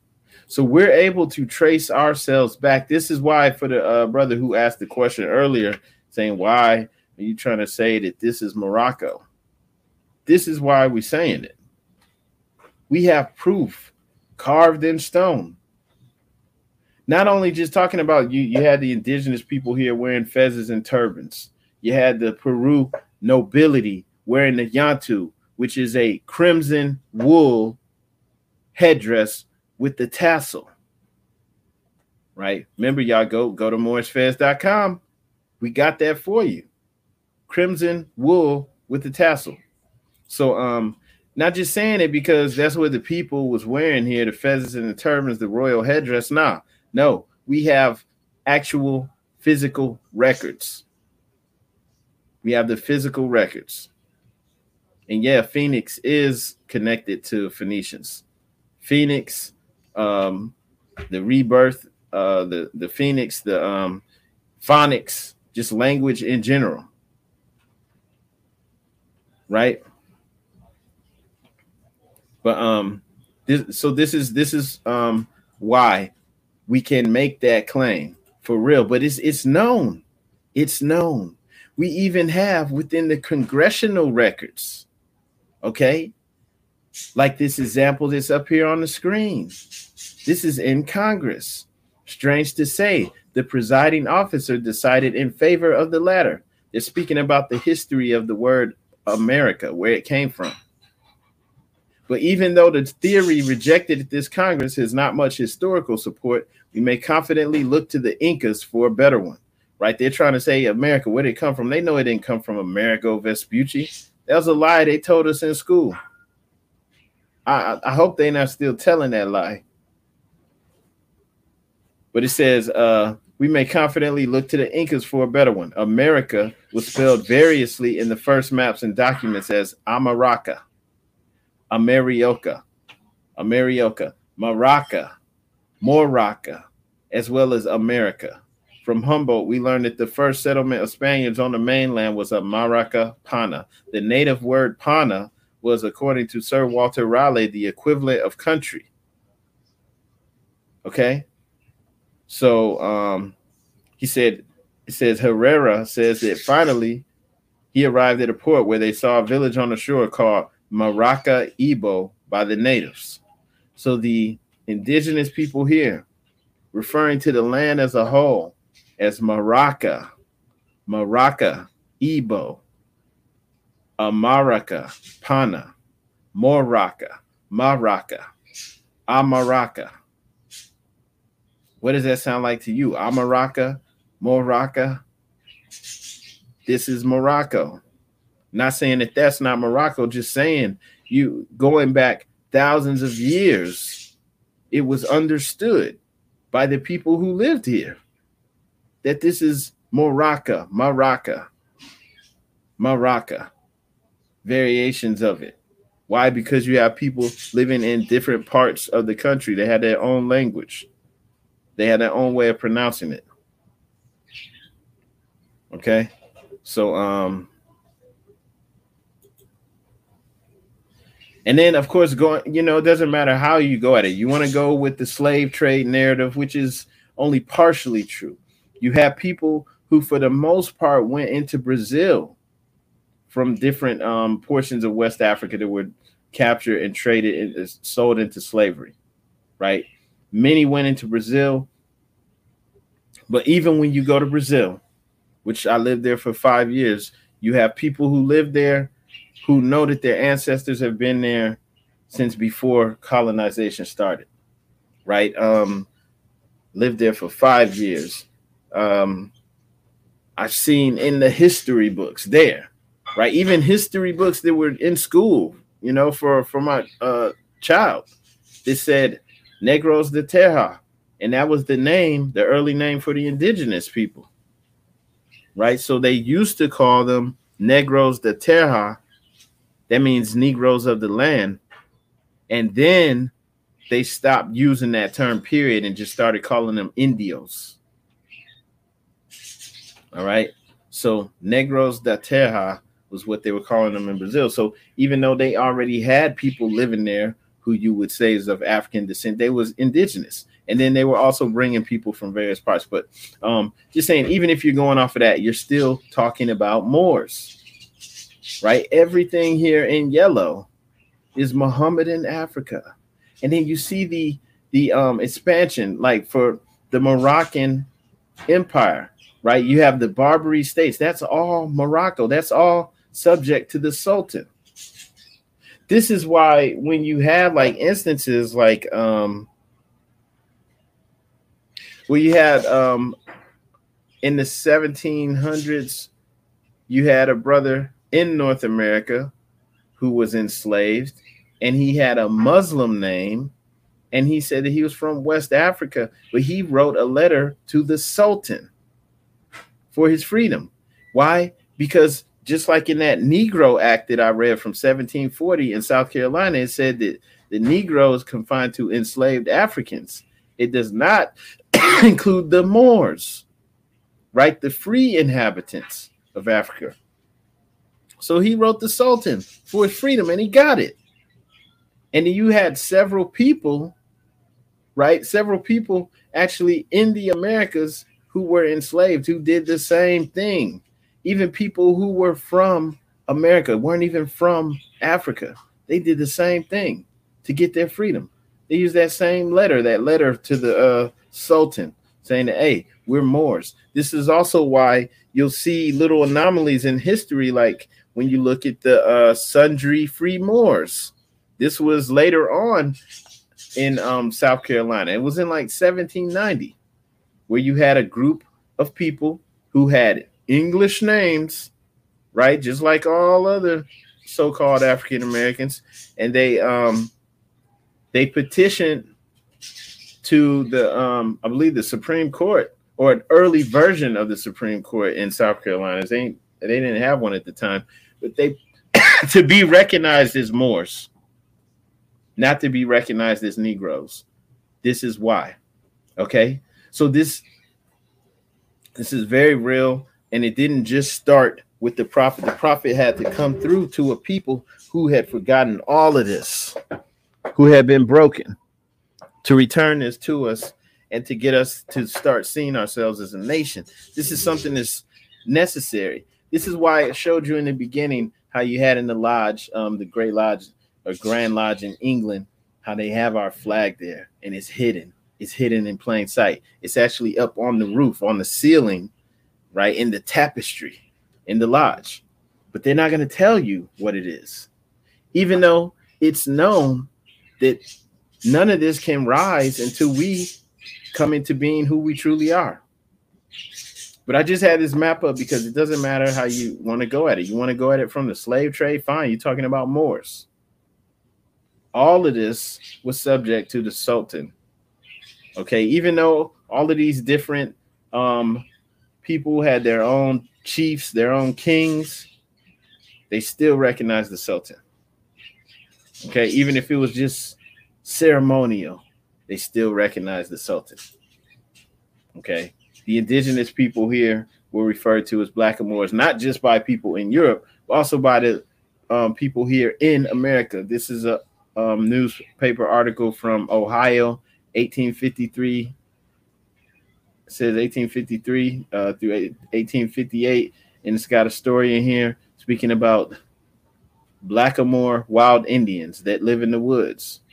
You see another one over here. Virginia paper says, in commenting on the Dred Scott decision, the Supreme Court and the Dred Scott decision, the highest judicial tribunal in the land has decided that the Blackamoors, called by the extreme of public curiosity the colored population, are not citizens of the United States.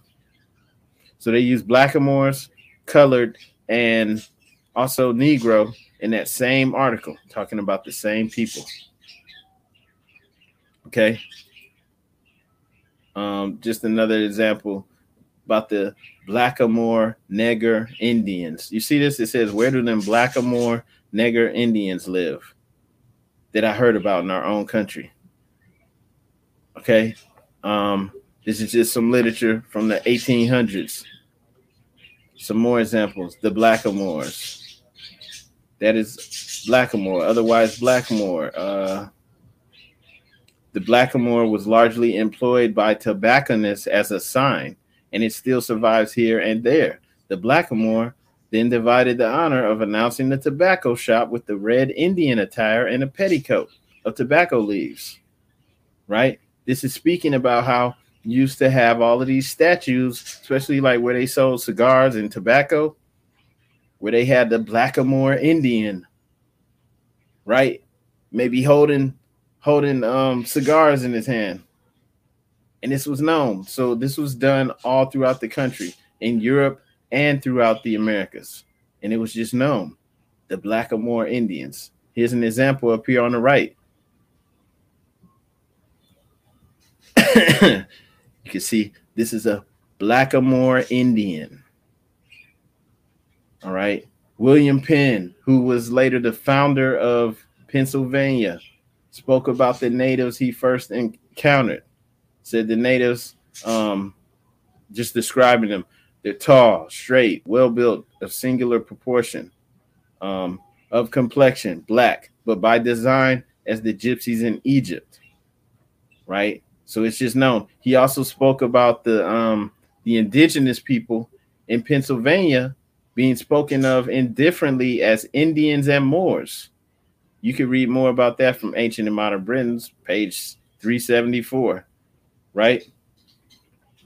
In 1676, the native races of New England were spoken of indifferently as Indians and Moors. And our British Indians are also remembered as Moors, right? So they just call them Indians, Moors, and also Negroes, just interchangeably, right? But the laws were later being put in place to confine them to that, right? Indian was substituted for Moorish. Indian became Negro. And then eventually Indian was replaced. So you see this is from the Peabody Museum of American Archaeology and Ethnology, 1888, Harvard University, Volume 1. In 1621, the word Indian was substituted for Moorish. Right? So this is very real. You can trace ourselves back through history. And just looking at the Negro law, you can see how the Indian, the indigenous people, lost their status and became enslaved. They literally said in there that the people who look like Negroes, mulattoes, and mestizos are now considered slaves, right? And the burden of proof is on them to prove that they're anything other than a slave, right? And Negro, mulatto, mestizo covers a wide range of skin complexion, skin tones. But it's like basically saying, hey, you look like you could be of African descent. You're a slave. Don't matter that you are indigenous, that you speak the language, that this is all that you know. You've been here since before the Europeans arrived. Don't matter. This has been occurring throughout time. Virginia, just wanted another example, passed two acts in 1682 that combined Native Americans and Africans into one category, Negroes and other slaves.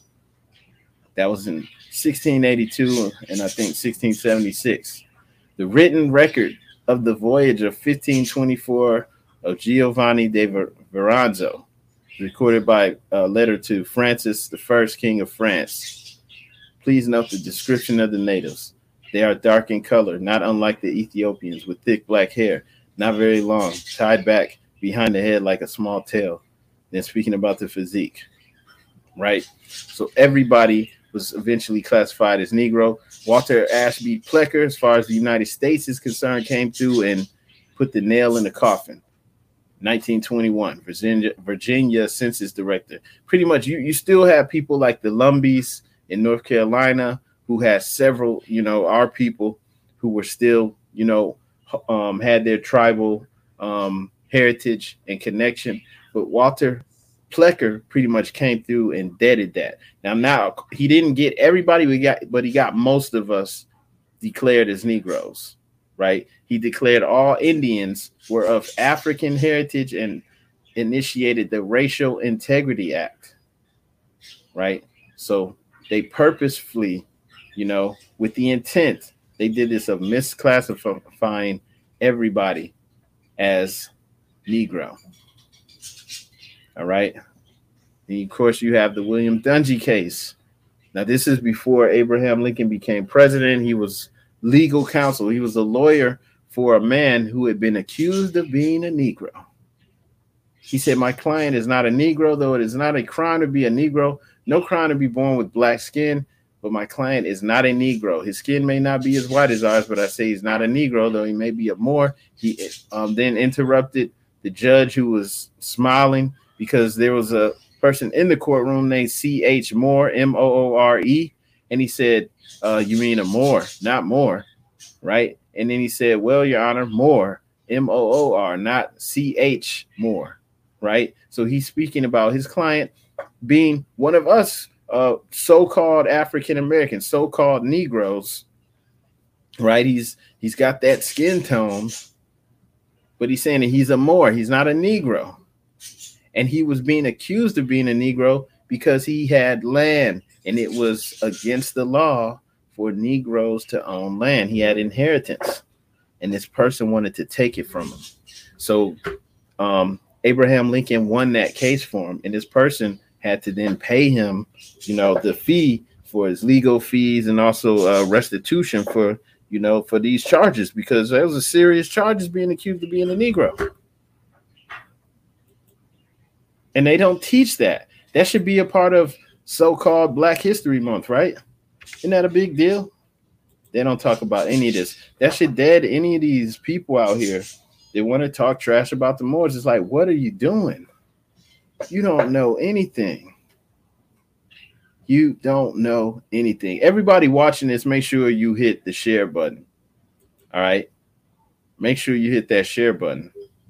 But isn't that crazy, though?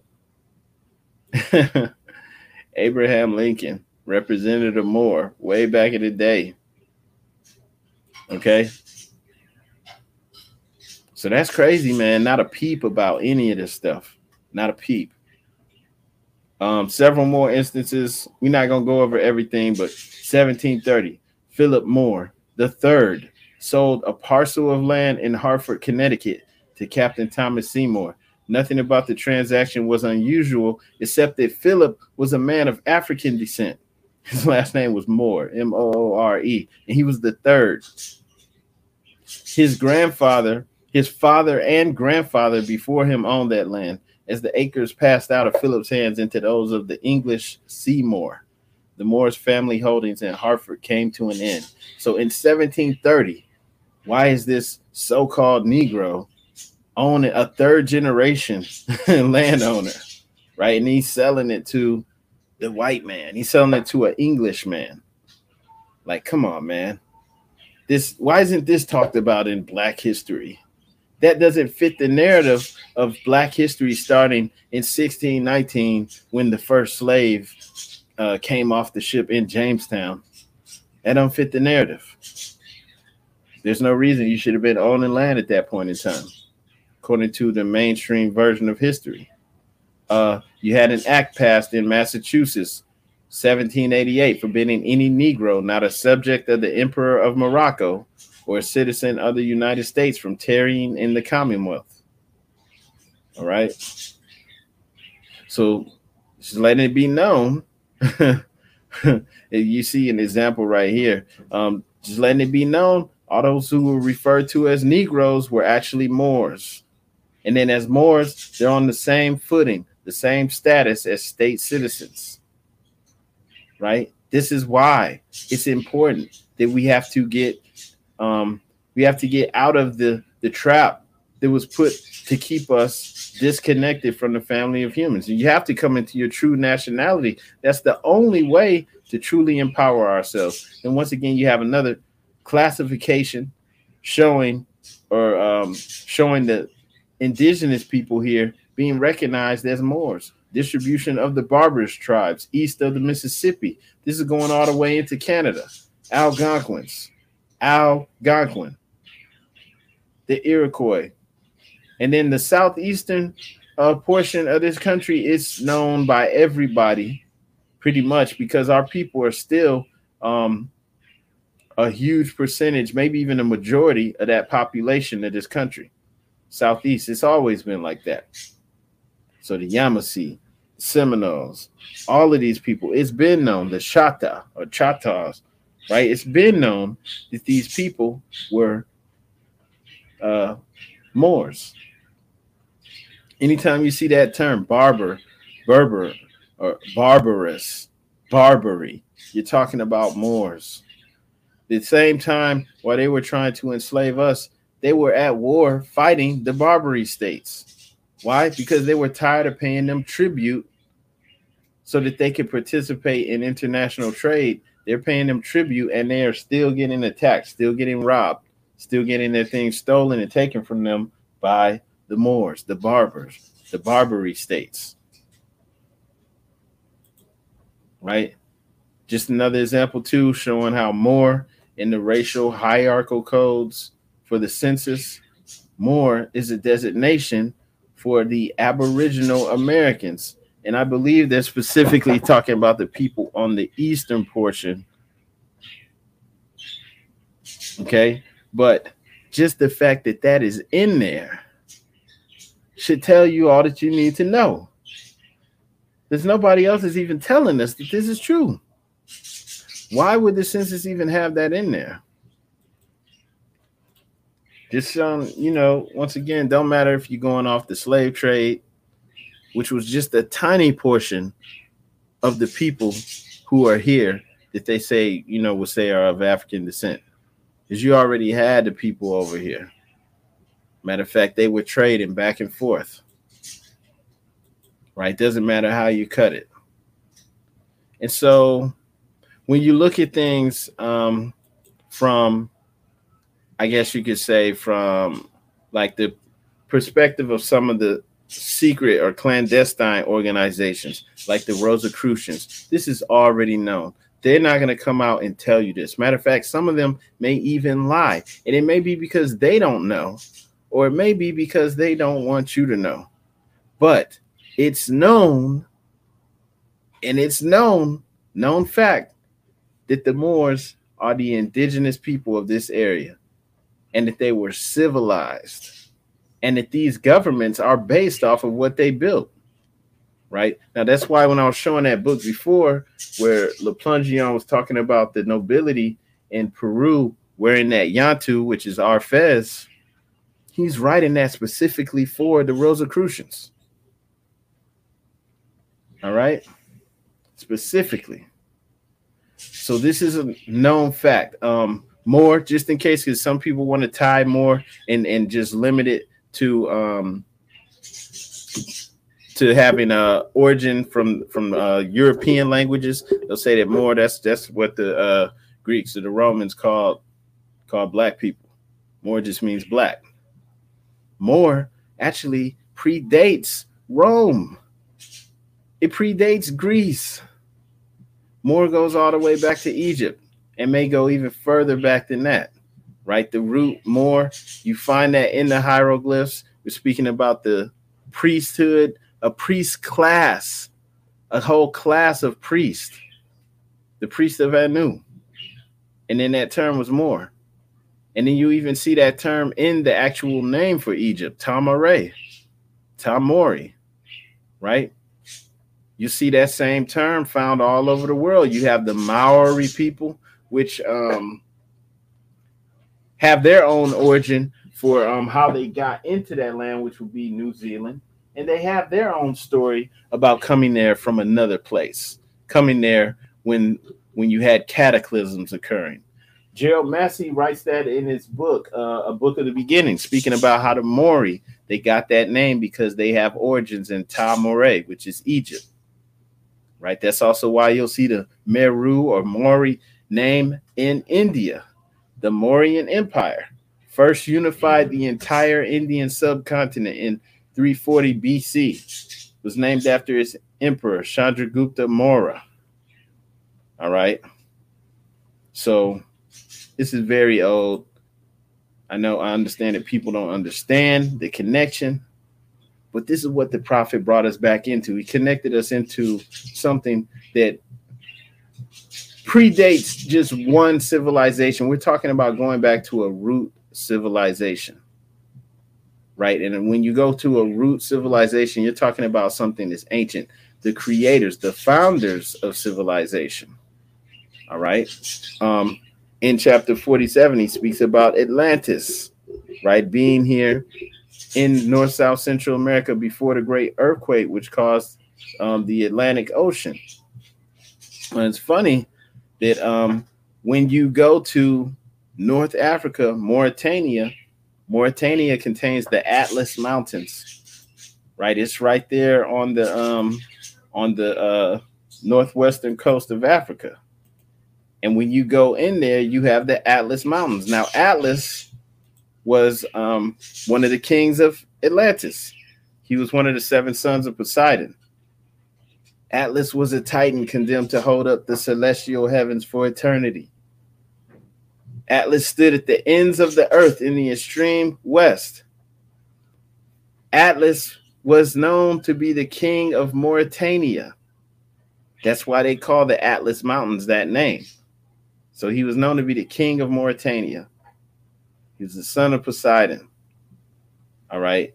The Atlantic Ocean, all of these things have that name in it, right? Because he was an Atlantis king, a deity, a king of Atlantis, one of the 7 kings of Atlantis, right? King of Mauritania.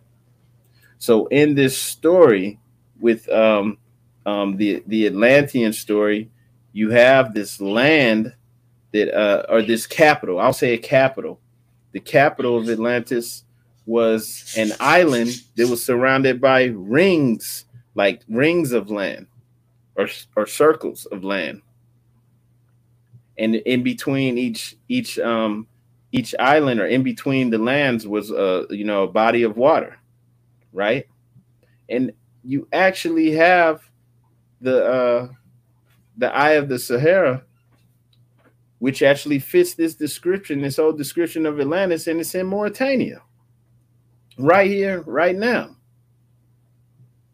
Right? So you have that. I'm not saying that that was the whole of Atlantis. That was the capital. We're talking about a worldwide civilization. Right? And so that's still here in Mauritania. You can see the physical remnants of it left. So you had that description. This is an artist's depiction of the description. So you have this island in the center, and you had these rings of land. He's separated by a ring of water. And this was supposed to be like the capital. And then you have in Mauritania, right, the actual Eye of the Sahara, which actually fits that description. And these are huge, right? These structures in the land, these are huge. And there's no way anyone can say that that's natural, right? These are circles, right? You don't see that in nature, just circles inside of circles form. So this is actually there in Mauritania right now. All right. So it's not a coincidence that you had Atlas, the king of it, one of the kings of Atlantis, king of Mauritania. You had Atlas Mountains there, and then you had this actual physical structure that fits that description. This is not a coincidence in any way, shape, form, or fashion. So just going back to that, that's what we're tied back into. It's not to try to make people feel good about themselves and make you feel like, you're better than just a regular Negro. This is the history that was destroyed. And this is why we're coming back to this, so that we can trace ourselves back through history. So now when you see these anomalies, you're seeing things that shouldn't fit, given the mainstream, version of history. Now we're understanding why. I'm trying to remember where this vase was found. It's up here. The vase had the inscription on it, "From the King Kronos of Atlantis." I believe this was found in the Mediterranean, but you also had a similar artifact found in the Yucatan, right, with the same type of inscription on it. I'm trying to pull up my page on this. screen sharing, working on that, so might talk about that some other time. So we're talking about a worldwide culture, worldwide civilization. This is what we got tied back into. We even have a description of the cataclysm that took place, which is why we're in the situation that we're in now, where you had the separation of the people.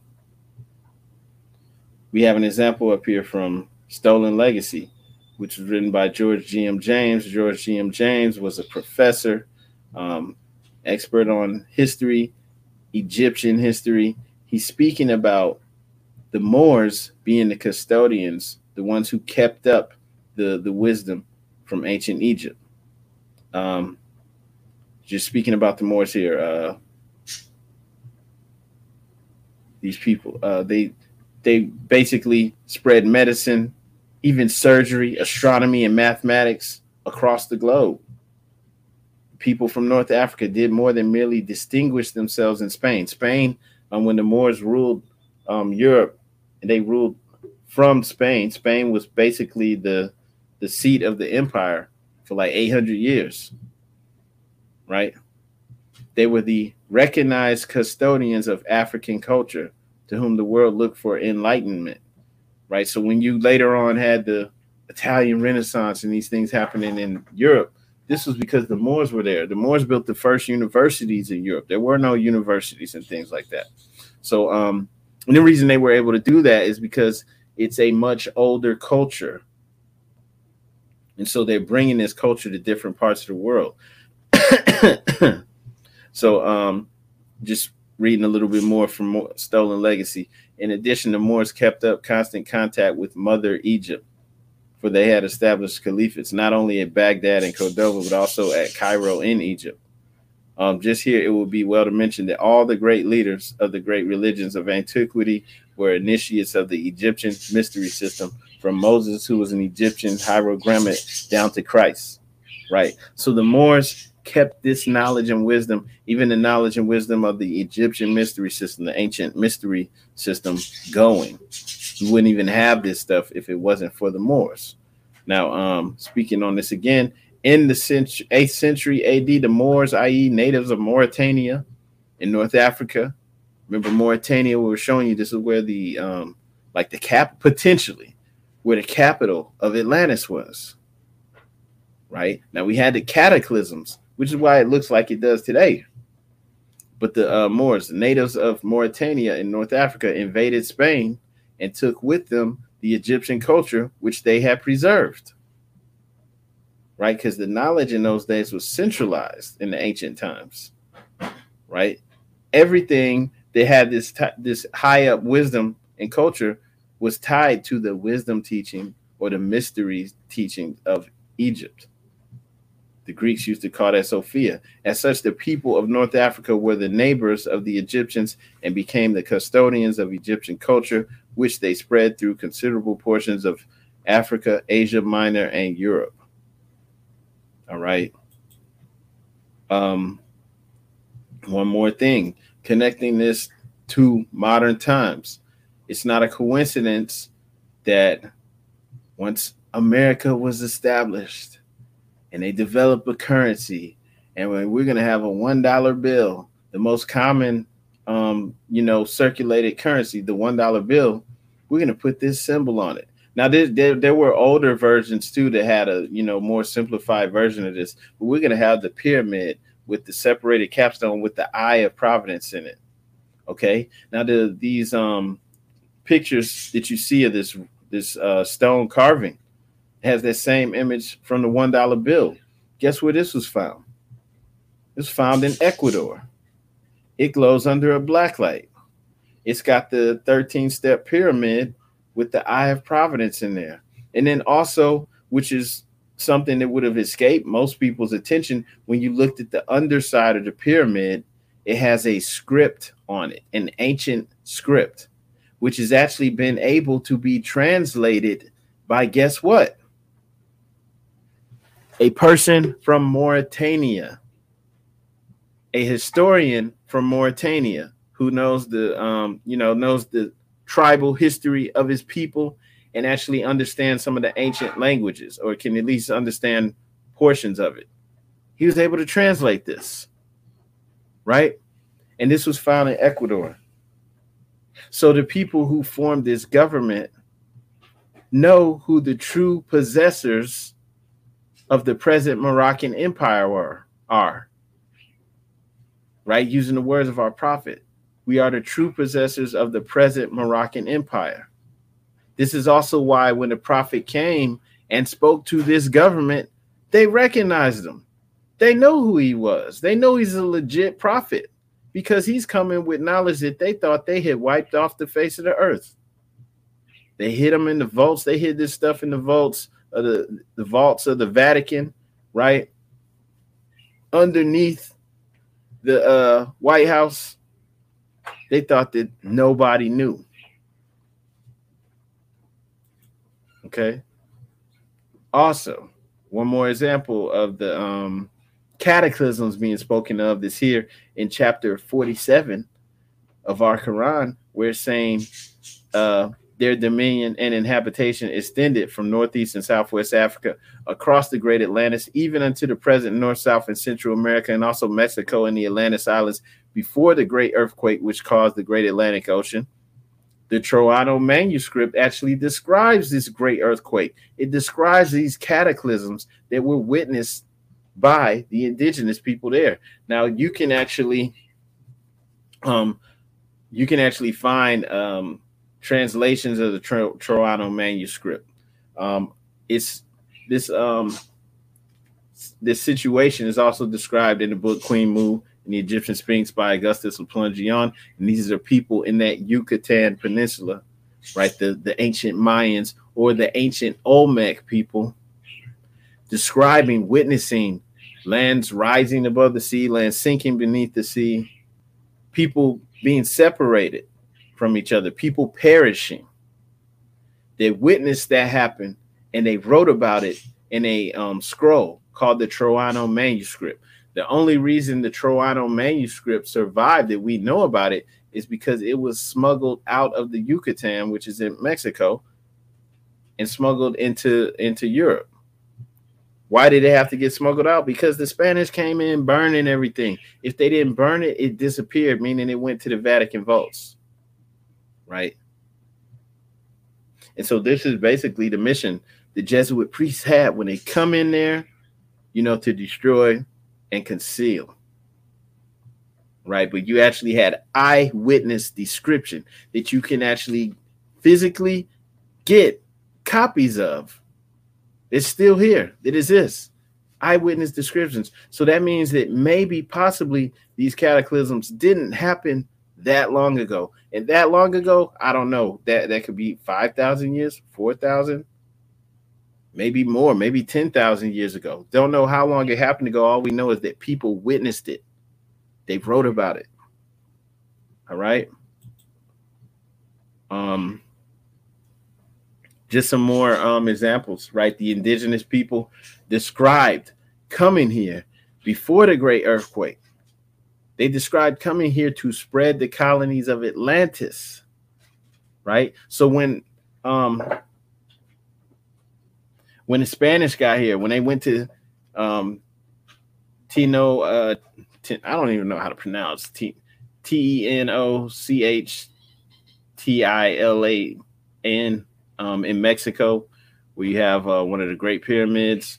They had, I think that land before the indigenous developed it, it was like swampland, right? But they turned it into floating marshes, floating gardens, right? They actually turned it into something stunning. Like the Spaniards, when they got there, it was like amazing. It was like even more amazing than Venice, Italy, where you have all of the canals, because this is basically what they had created. And so the Spaniards described it as being Moorish architecture. This picture down here is like a engraving or drawing showing the indigenous, showing their nobility and their buildings, right? So these buildings look like what you would see in Europe. This is what they would depict themselves as having. This is what the indigenous had when they arrived. Okay, and they had canals, they had floating gardens, and the city was amazing. They're just describing how they had 300,000 inhabitants. They had freshwater aqueducts. They had canals, laced with canals, carefully paved streets, adorned with arcaded squares, twice as big as Salamanca's, which would have been in Spain. Just Spain at that time was advanced. Serviced by a marketplace where 70,000 Indians daily bought and sold thousands of different products. So all of this stuff was going on. 300,000 inhabitants at that time, it was a major city, and it was paved streets. But that's not all, right? They also, those same people spoke about how they modeled their city after the lost capital of their original homeland. They said their original homeland was situated on an island in the middle of a lake, surrounded by rings of canals and interconnecting dams. All right. It says migrant Chimex serving in the Toltec army who called themselves Aztecs after the mythical home in Atzlan. They built the city of Tenochtitlan, Tenochtitlan on a marshy island in the Lake of the Moon.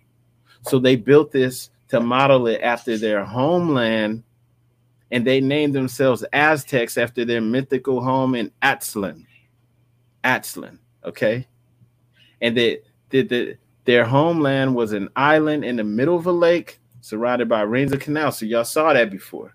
You saw that with the ancient description of Atlantis. And this is what they're saying they came from. They even got that Atzlan in there, Atlantis, Atlo. They got that in there, right? So this is what they describe themselves. This is why I'm saying, Trump's telling the African Americans to understand their history, or you will go back to it again. So he's letting it be known that if you don't know who you are, you're going back into slavery, basically. Basically, if you don't know who you are, you're going back into slavery, right? So a lot of the indigenous people, the Aztecs weren't the only ones, have these descriptions of themselves coming from another land, and even this description being in an island surrounded by rings of land and canals. So they have this. This is just another example, right? But if you know who you are now, you can trace yourself back through history. That doesn't apply to everyone, but specifically for the Moorish Americans, we can trace ourselves back. All right. How did we get in this situation? Just real briefly, speaking about William Penn, we spoke about how he said the indigenous people here were spoken of as Indians, Moors, and Negroes. Guess what? And he was the founder of Pennsylvania. He came here and he struck up a decent rapport with the indigenous people, specifically the Delaware, who were also referred to as the Delaware Indians. He learned to speak the Lenape language, the Lenni Lenape. And this guy, Chief Tammany, right, he actually adopted William Penn into the tribe because he gave him a nickname, right? His nickname was Mequon. Why did he get the nickname Mequon? He's trying to explain his name to them in their language. His name is Penn. Mequon was the name for a feather that they'll dip in ink because they're civilized. They dip the feather in ink to sign their name or to make their, to write. So they called him Mequon. And when they gave him that, they adopted him into the tribe. They're like, okay, now he can come in, he can have land here, right? And so because he did that, Tammany's bringing them in, teaching them their ways, teaching them even their way of governing. He was later on honored. He's still like the chief. Basically, he's the patron saint of America. How many people know this? This is why you have Tammany Hall. This statue, this right here on the left, this is in Philadelphia. We'll speak on that later, right? And this statue is huge. And if you look at the statue, you can see he's wearing a fez. This is a form of a fez that he has on, right? So he's got this fez. He's Chief Tammany, and he's seen as the patron saint of America. They have Tammany Hall in New York. Tammany Hall was where all the European immigrants, like specifically Irish, because you had a lot of Irish coming in the early 20th century. So all the European immigrants are coming in, and they're coming through Tammany Hall in New York. And when they came into Tammany Hall, they learned how to be American. They learned civics. They learned how to participate in local government, right? And they call it Tammany Hall because Tammany Hall is the patron saint of America. And when you look at Tammany Hall, it has the Liberty cap or the fez, the tarbouche. It's a red headdress with the tassel. It's also got an Islamic dome on the front of the building. And then it has the tassel. So all of these things are hidden in plain sight. You're not going to know what that is if you don't know who you are, right? Then Tammany, he's in Philadelphia. Philadelphia is Shek of Mexam. All right. This is important to know. You know, this is a painting, right? It's supposed to be a depiction of the Treaty of Penn with the Indians in 1771. So this is even before the United States declared their independence, right? The treaty between William Penn and his delegation and a Native American tribe. He's the founder of Pennsylvania. So he signs a treaty with them. They're giving him a certain portion of land, and we're going to live together in peace and harmony, right? Adopt him into the tribe. He's Miquon. All right. This treaty, though, was called the Treaty of Shechem-Mexem. And why? Because it was signed at Shechem-Mexem. Shechem-Mexem is where Philadelphia, present-day Philadelphia, is. Philadelphia was the first capital of this country. Why? Because Shechem-Mexem was the capital for the indigenous people. All right, they called it Shechem-Mexem. And this is where this treaty was signed by William Penn and the Indians. But this place where they met, Shechem-Mexem, this was their capital. This is Shechem-Mexem means to make a chief or king place. This is where the sheiks of Amexem met. The chiefs of Amexem, chief, sheik, linguistically the same thing. So this is where the chiefs of Amexem met, and where they made laws, right? This was the capital. It says it was where the Lenape crowned their many family Sakima, which is chief. Sakima, sheiks of Amexem, right? So they met here at Shechem-Mexem. Others also interpreted the name to mean the place of eels. And then they're saying refers to it being an important summer fishing spot for Native Americans, eels. But, you know, in the early times with the prophet, when he returned our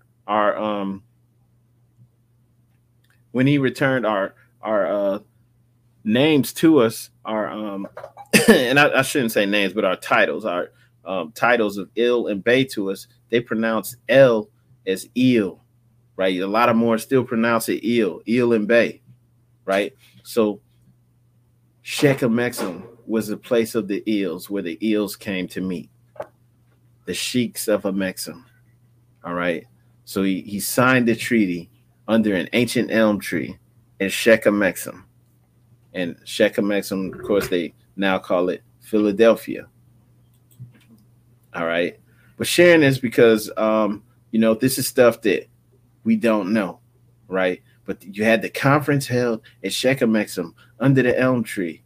And this is where the sheiks of Amexem were crowned, right? Shechem-Mexem signifies the place of eels, right? So none of this stuff is by chance. All right. This picture, this up here on the screen, this is actually something that we saw at the Masonic Museum in Alexandria, Virginia. Right. So at the Masonic Museum, like up on the top floor, there's a painting, And this painting, it's real easy to walk by it and not see nothing or think anything of it. But this was showing the inauguration of George Washington. Okay. And in this inauguration of George Washington, there's some things taking place. Some things that may go over, that probably will go over most of our heads. And I just want to point this out. So I was trying to zoom in, but I can't. So just going into this picture, you have George Washington on this boat, tipping his hat, I guess. You have a little indigenous family down in the left-hand corner sitting on the boat, witnessing it. And then you have all of these people, all of these different flags represented, right? And George Washington, everyone seems to be looking at this welcome sign, right? So there's a sign in the top left-hand corner saying welcome. And then it's got the United States of America flag, stars and stripes. And then on the other side, it's got a solid red flag with a white box that has the pine cone in it. Pine tree, not pine cone. And then over the welcome sign, it has the Liberty cap. You can't see it on this one. This is not a good version of it, but the actual painting, that Liberty cap is red. So that's a fez. The Liberty cap is a fez. It's over the welcome sign, and it's got the flags flying. The flags are flying in the opposite way of how we fly our flags publicly in the Moorish Science Temple of America. We fly the flags with the U.S. flag in a superior position, which would be in a position that this red flag is flying, the red flag with the pine tree. So we fly it the opposite way because we are not in a superior position.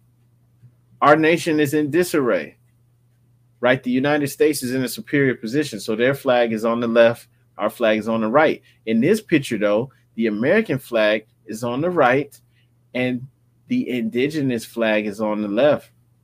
Now, I'm going to tell you why this is the indigenous flag, because many people, they say, oh, that's the flag of New England. But yeah, sure. That's what it says on Wikipedia. But I'm going to tell you why that's the indigenous flag. And we can prove it even using Wikipedia.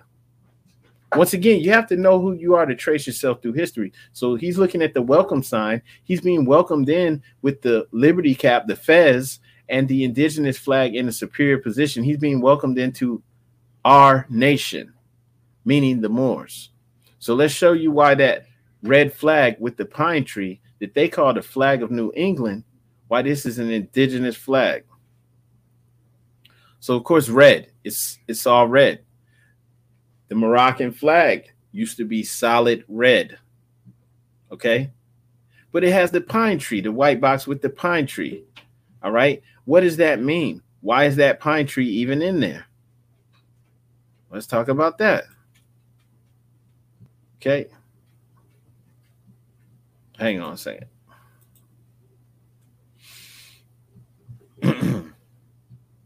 All right. So first, the red flag. You also see the Bunker Hill, Battle of Bunker Hill. They have a solid red flag, it looks like, flying. It looks like it's solid red. I don't know why it looks blue in this picture, but it's actually red. And it's got that same flag, right, with the pine tree. So they're flying that too at the Battle of Bunker Hill. None of this stuff makes sense by the common mainstream narrative of history that we're taught. But with the pine tree, you want to look at the symbolism of that. So the pine tree has been symbolic in New England, they're saying, since the 16th century, predating the arrival of colonists, because that would have been in the 1500s. And it's saying, after warring for decades, leaders of 5 nations, the Seneca, Cayuga, Onondaga, Oneida, and Mohawk, buried their weapons beneath a tree planted by the Iroquois Confederacy founder, the Great Peacemaker. Right? Now, the Iroquois had the Great Law of Peace. This is what the Constitution was based off of. And peace is salam. Salam is the root of Islam, by the way. It means peace. So the Iroquois founder, the Great Peacemaker, planted a tree, and they all buried their weapons under it at the Onondaga. The Tree of Peace is featured in the center of the Hiawatha Belt, the Iroquois Nation Belt.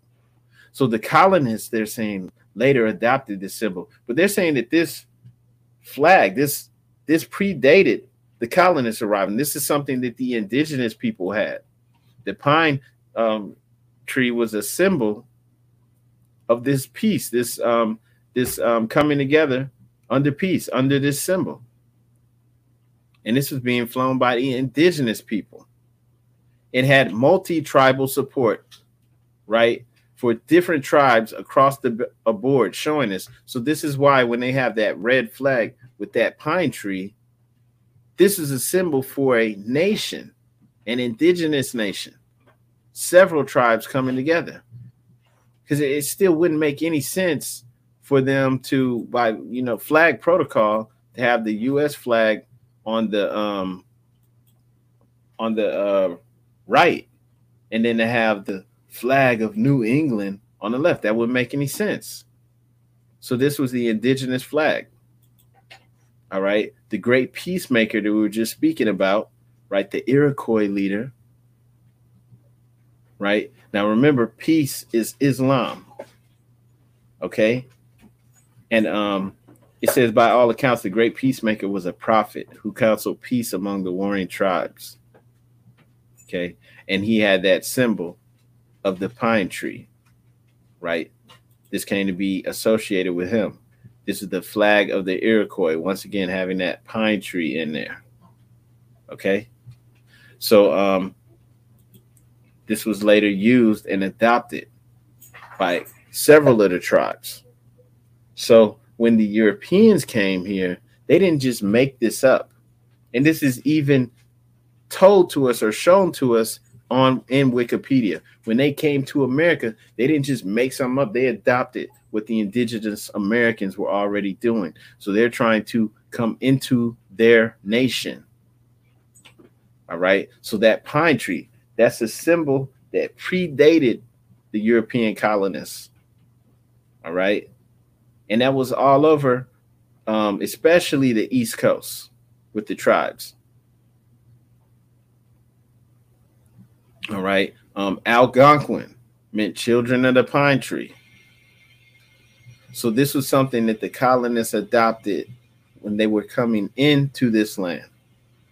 And then going all the way down to the southeastern United States, you had this battle that occurred at Fort Negro, 1816.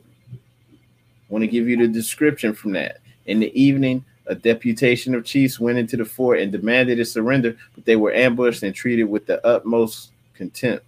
The black chief heaped much abuse on the Americans and said he had been left in command of the fort by the British government and that he would sink any American vessels that should attempt to pass by and would blow up the fort if he could not defend it. The chief also informed me that the Negroes had a red flag, a solid red flag, and the English Jack was flying over it. Right? So who were these people? And the old flag, remember, as I said before, the Moroccan Empire, solid red flag. They don't teach us this in Black history. They don't teach anyone this. You got another example. This is from a Yamasee, a battle with the Yamasee and the English colonists. And once again, they're flying a solid red flag. And if you look closely, you see they have fezzes and turbans. So we're looking at this. You can't see that really good, but it looks like it could be a red fez. Here, you see what looks like a white fez on the right. And then behind him, you see a man wearing a white turban with a feather in it. It looks like he has a robe on. All right. So this is important because no one's telling you this. There's no reason for the Yamasee to be flying a red flag and wearing fezzes and turbans. No reason given the common narrative. Prophet delivered us from darkness. Right? So this is why now we have to reveal the light. There are people who know who we are. They wear our headdress in their meetings or in their gatherings because they are the custodians. They have to sit in the seat. The Moors are the true rulers. So somebody has to sit in that seat. The custodians are sitting in that seat, saying that they're the Moors so that they can continue to rule. This is why you have motivation for some to keep the lies. Now, this was up on the screen. This is just an excerpt from a meeting that occurred in 1832 in the Virginia House of Delegates, where Henry Berry is speaking and saying that we have, as far as possible, closed every avenue by which light may enter the slave's mind. If we could extinguish the capacity to see the light, our work would be complete. They would be then on the level with the beast of the field, and we should be safe. All right. And he's speaking about the so-called Negro, extinguishing the capacity to see the light. So he's speaking esoterically, right? The people who understand what he's saying, these people are in secret societies, and he's speaking directly to them. All right. If we could extinguish their capacity to see the light, they would then be on the level of the beast in the field. And this is being spoken of by lawmakers. So the prophet said, he used this same language.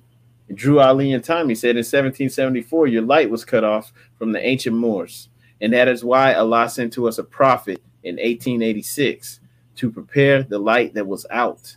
In 1925, the prophet said, I have mended the broken wires and have connected them with the higher power. So come on, Asiatics, don't you want to go? All right. So our own people, some of the Asiatics out here, will be the main ones who's fighting against it. They don't even have the capacity to see the light. All right. Just some more examples of the prophet speaking about bringing us out of darkness into light. They have fallen from the true light into utter darkness and sin. And that is, there's not a nation on earth today that will recognize them socially, politically, religiously, or economically, etc. Right? In their present condition. There's no way out of this without reconnecting. The prophet took the covers off of all the secret organizations. Right? George Washington allegedly, the Continental Congress, before the United States was even formed in 1774, allegedly he said, we must remove the turbans and fezzes off their head, the sandals off their feet. The Moors won't know who they are, right? It'll be a legacy that'll be passed down of shame, confusion, and slavery. So when Washington cut down that red flag, he was cutting down the cherry tree, right? Cutting us off from our true history. What is that flag that's on the floor behind this man? This red flag laying on the floor. Indiscreet, right? Easy to overlook that, not even see that. But it's just like that picture that I showed you from the George Washington Masonic Museum in Alexandria, Virginia. You won't even see that, right? Right? It makes no sense. Like this is his inauguration. He's facing the welcome sign with the fez over it, and then the flags are being flown in the opposite position, right? So this is not a lie, people. This is why our symbols are all over the place everywhere that we go. No one is going to come and tell you this. Let me share this real quick. Right? Let me see if we can get this video to play out loud just briefly so you can hear how people play this stuff down. But it doesn't matter. The truth is out now. Hopefully everybody can see. Right? Let me see. Turn this up. All right.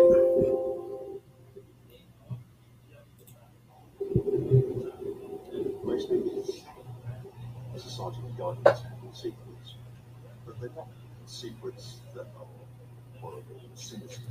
Freemasonry isn't a secret society. It's a society. Most people, as a sergeant of guidance, and it's not a coincidence that when you look at the. So that's just wanted to show that just one last time. Because, you know, people will play this stuff down. They'll act like it's not a big deal. It's not what it's obviously what it seems to be. But look, this stuff, there's no reason for them to be speaking about America and showing how it's tied in linguistically to Morocco, Morocco, the indigenous people referring to it as Maraka, Moraka, Amaraka. All right. I mean, just you can see this with your own eyes, right? You don't need anyone to point this out to you. These aren't coincidences, right? The Shriners having their Shriner parade, riding around in Corvettes. Why do they ride around in Corvettes? Because the Corvette was the small, fast ship that the Moors would sail in, right, when they would go to capture the European ships, go and raid their ships. And they're still keeping this stuff going to this day. Right? We see this all over the place. This medallion that you see here, this is something that's like awarded to people, to diplomats. Like almost like when they're knighting somebody, right? The Queen of England, she gives this to diplomats. And then if you look closely at the medal, you see that it's a pale-skinned European with his head on a Moor. Okay? This is how they maintain their dominion. We must squash the Moor. Keep them down. How long has this been going on? All right. People will tell you none of this stuff makes any, it's all lies. It's not true. This is a picture of somebody who's a member of the Mystic Order of the Veiled Prophets. And they wear a black fez with a red tassel. And his fez says El Bay on it. Like, come on. Right there, their greetings is Assalamu Alaikum. This is speaking about the mystic shrine, right? The salutation of distinction among the faithful is Assalamu Alaikum, to which is returned the gracious wish, Alaikum Assalam. Okay, speaking about the symbols on their fez, they have it's saying here that they have the claw of the royal Bengal tiger, and then they have the star under it. In actuality, though, it's the star and crescent turned on its side. Why? Because they have taken over, right? They turned it over to the side because Christianity has taken over. So they turned that symbol, that international symbol of Islam, on its side, and they put that on the front of their fez. So it's not like it's being done to honor you. It's mocking you. In actuality, they're supposed to be assisting us in our rise, but it's obvious at this point that they've taken the position of holding us down. So don't ever think they're honoring you, paying homage to you. No, it's the opposite of that. No respect given at all, right? So, there's a great book, Golden Age of the Moors by Evan Van Sertima. It's out of print, so it's hard to find copies of it, but I advise getting that. This is just symbolism. You see the prophet, he makes sure that when he takes his picture, his hand is revealed, and you see all of these examples of people with the hidden hand, right? None of these things are just being done. They're not just accidents, okay? So this was just to explain the basics, who the Moors are, why we're Moors, why we say America's Morocco. You've seen, if you didn't see the whole video, go back, look through it. We spoke about several of the Phoenician artifacts, who the Phoenicians are. You also have the indigenous people here depicting themselves wearing the royal headdress. It's pretty much open and shut at this point. Anyone who's trying to go against it, I don't know what's going on with you at this point, especially if you've watched this entire video. I ask everybody that's watching this to hit the like or love button and to share this. Help to get this out there. And on that note, peace and love, everybody. You have a great day, great evening. Come back, watch this, share it again. We also have the some of the sources in the description of the video if you want to look further into this. And on that note, we out. Peace and love.